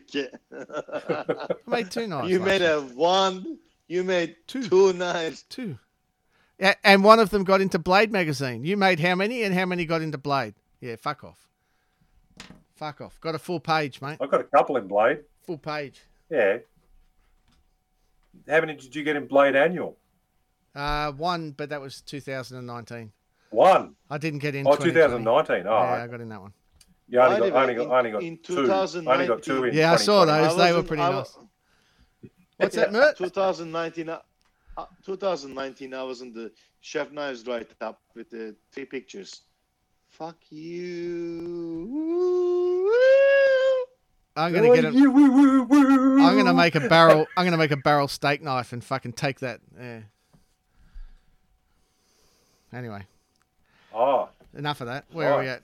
so that would probably be a long. Very nice. That You would make probably it be a great for long like barrel knife. pigeon steak. Yeah, that's that. Fucking pigeon steak. You need a big barrel knife for a steak. Look at this one. This is a good one. Mark Letchford says, how come it's so hard to get high carbon steel and tool steel in Perth? Every time I ask someone over here, they look at me like I've got 2 heads. Dude, I can tell you now, there's 2 things. The first thing is, that's the same all over Australia. That's why I brought it in the first place. Now, you've got Yes. options, and there's fucking heaps of it in Australia, normally, under normal circumstances. You still can't get it in Perth, but at least it's in Australia. And the other thing is you may be able to get it in Perth very soon because there may be something in the works that might see us having a stockist there. So I'm just finishing a deal there. So stay tuned. That'll be cool. How about we do a barter? Hmm. We do raffle tickets for the exchange of carbon steel. Nice. Oh man, the poor WA folks are copping a flogging. Yeah. There's no such thing as internet. We cannot do internet. Yeah, so Mark, I don't know how long you've been in the industry, but how it all started was I couldn't get some steel for myself, and I'm selfish fuck that I am. I contacted America, and they said there'd be a lot of postage. And I said, oh, well, I'll save on postage. I'll stick it in the back of a container. And then I said to them, can you do us a deal on the steel? And basically, that's how the first bulk buy eventuated. I just put it up on Australian Blade Forums. I got about 40 people. We got our orders together, and we brought in a ton of steel. And that's how it all started. That's how Artisan Supplies was born at a gas company, just so I could get some steel. Oh yeah. Yeah. I got a sheet of 5200. No, it worked well. And I thought there's nobody ever going to want any steel in Australia ever again. A whole ton of steel for knives, but how wrong that was. How do you What's get your into guesstimate offhand? How many ton you reckon you've done just offhand? Shit tons. Too much to count. tons? Shit tons of tons. Shit tons. Mate, we did 3. We did 3 ton of 12C27 in that bulk buy. Remember the 12C27 bulk buy? I put 3 ton through that. Yeah. Okay, this one's got a good question. How do you get in Blade magazine? This is fucking easy to do. Actually, people make it sound really hard, but it's really easy. Get really fucking For good. fuck's sake. Get really fucking good photographs of your knives. That's all you have to do. By somebody like Jim Cooper, Actually, who will put it in front of the editor, and that's what happens. He will make the better knife. or have a really good relationship. Or have a really good relationship from people like Blade Gallery and Yeah, have them yeah. submit photos of your knives on your behalf, and then contact you and say, "Oh yeah, by the way, 2 of the 3 photos of your knives we submitted are published in Blade magazine." And I'm like, "What the fuck?" Matt Snape says you have I to had no pay idea. them. You have to pay them, and that's actually not true. You do have to pay for good photos, and you need to get those photos in front of the editor, and that's paying Yeah. someone like Sharp by Coop. So Yeah. that's how you There are do a couple that. there are a couple of known people that do a great job Yeah. that will probably get more time in front of the editor to do that. Yeah, the thing with the Sharp by Coop or the Royer guy, that was the Caleb. Caleb Royer. Caleb Royer, yeah. He's Caleb, doing a the good thing job is too. like, yes, they do good pictures, but they have such a big reach. Yeah. Sharp by Coop has like 100,000 followers on Instagram plus whatever you post. But it's only So only it one goes- that it's only 3 or 4 that matter, and they're the publishers of the big Yeah. magazines, and they just scroll Yeah. through those photos every week and see what's come up, and that's Yeah. that's easy for them. Cooper makes it easy. They don't have to go through the internet and then ask for high res pictures. They go to Coop. What have we got? He's got the high res picture. He's got all the information about the knife. It's all presented in exactly the right format. Bang. Every knife that I've had Yep. published has been from a photo by Coop. But I mean, there's others that can do it as well, obviously. Or Look, Australian Every knife knife I photography. Is it published. the Australian knife photography? Is that what 5, Michael Mert. Mason's going under? You've had more, but I've had 5, and that's not bad considering I've only made about that many in 5 years. You got to admit that's pretty good. It's not bad odds. yeah, your ratio is fucking spot on. I made like a 200 fucking knives in the last 2 years, and I probably got like 4 or something. best bet. But it is what it is. It So is what when it is. we're at the Big Sky Knife Show, I hung out with the Blade magazine owner. Oh, that's how you got in. I'm gonna ring him, tell him no more barrel knives. Yeah. Oh, rough. That's how you got in, like sucky. Yeah, I'll tell him. Okay. Yeah. Michael Macian is also doing some He really does a nice good job. photography lately too. Yeah. Michael's just down in Victoria, and you can post your knives to Michael. He'll take some photos. No, you Ship your can't. knives back. Victoria is fucking. Well, that's closed. right. Sorry. Yeah. You have to stand at the Albury-Wodonga border and throw them over, and if you're lucky, they'll get down to him. But, photos are the best thing to get. Good photos, the good thing to do with it. Stay tuned, Mark, because there's a fairly good chance there'll be stock of steel over there soon. But, our freight rates aren't actually too bad. And if you get together with a few guys, it's pretty simple. Yeah. So, yeah. Coop was here for the last Sydney Knife Show. Corey and took photos for makers while here. These guys did an interview with him in a while back. Yeah. We did it very early on in the podcast. We did an interview with him. He's a great bloke too, and his lovely family. They were coming out And in they- August, but that's all gone. Yeah, that's it. They were going to come out Yeah. to the Sydney Knife Show this year, but unfortunately, obviously, that's not going to happen. And it might not happen next year as well. We'll have to see what happens with the world craziness. He unfollowed me, but I'm not going to hold it against him. So it's What? okay. He Who's that? Unfollowed him. Coop unfollowed you. Did he? Yeah, he was like, Oh. oh, fuck, I don't need to follow this guy anymore. Fuck you, this Ah. kitchen knife maker, little piece of shit. He That's didn't. what He said. didn't unfollow me. Did he unfollow you, Kev? No. Maybe it was something you said, Mert. Maybe he's just seen enough kitchen knives to last him a lifetime. Yeah. Hum-ons on 52-100 or so last year. Yeah. Yeah. Well, it's been 2 hours, guys. I think we better call it night. It has been 2 hours. What a great 2 hours it's been, though. All right. So next Yeah. week we're going to do And guard we- fitting. We're going to get a good interviewer. That'll be good. We'll work it out. Yeah, we'll see who we can get on. If we can't get anyone on that's good, you'll just have to put up with me and Mert again. Thanks, man. We do all right with guard fitting.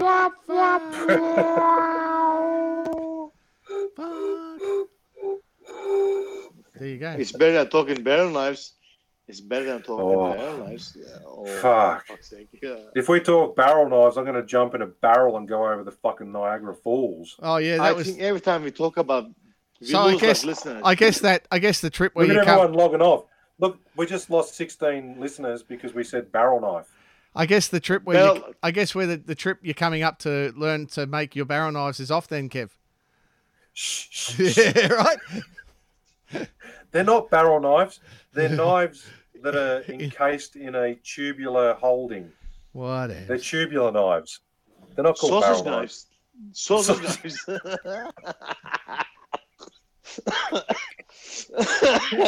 Wrecking ball. Wrecking ball. That's all I can ever Coxie. think of. Coxie, one of the greatest guys out there. Look at that. All right. Good night, everybody. Take it. Good night, everyone. Thank you Well, very much take for care. coming on.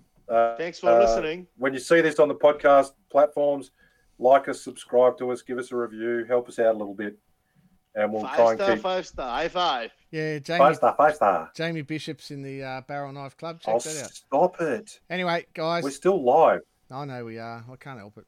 I'll hang up. Everyone, have a nice time. Be nice to each other, and I'll promise to get these episodes up soon. Yeah, Now, Mert, soon. the lullaby you promised in the Soon. week before and the week after. You ready to go? Swipe up to see the. What fucking lullaby? What are you talking about? Oh, my phone is dying. Oh, I'll see you guys next week. My phone is dying. You're fucking hopeless. Love you long time.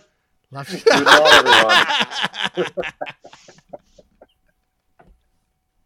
You fucking idiot. All right. Peace out. Love yous. Goodbye, Yeah. babe. You guys Oh, all right? now he starts. You cockhead. He knows when we're off here.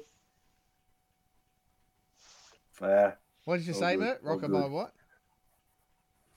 Rock. Hey, Say the fuck- Mert. That's a Yeah, bro. fucking nice drill press behind you. Yeah, look at that. Shout out. Yeah, look at Hey, that. look. Hang on. Look at this. What does it say? Oh, metal cutting bandsaw, motherfucker. Ooh. Hey. Show us your fucking vacuum cleaner. Yeah, go on. I put in the fucking recycle bin. I'm like, How much was it? You know that's covered by house insurance. It's called Fusion. It's in every policy, right? That's covered by your house insurance, so you can get a new vacuum. But it's not worth it if it's like more than your excess, less than your excess. No. Not worth the excess. So anyway, not worth the fucking exit. next week, can you get Rob? See if you can get Rob Herbert for us next week. I reckon that'd be a good guest. We've been talking about it for a You long time. guys like Rob. I have no contact with him. Anybody else I can get him, but Robert Herbert, I got no contact with him. He doesn't talk to me. I don't follow him. We got no contact. Kev? I'll see what I can do. Kev's on it. I'll see what I can do. I'll try and get the last 2 episodes up over the weekend. Yeah. Well, you've been on holidays. Don't let that. Man, this is the coolest barbecue lighter you ever fucking saw. It burns straight through paper. I showed you that. Yeah. I got it at Dharma Steel, funnily Oh, enough. shit. Finally, man. I should have messaged you because I got a small order. I should have asked for a 1.2 millimeter drill to drill the fucking jets off my Use a 1 mil, but I'll get you a 1.2. Use a Remind 1 me. mil. 1 mil's fine. my drill. Doesn't Use a hold 1 mil and a fucking shaky hand, and you'll get 1.2. Seriously. See you fuckers later. Bye.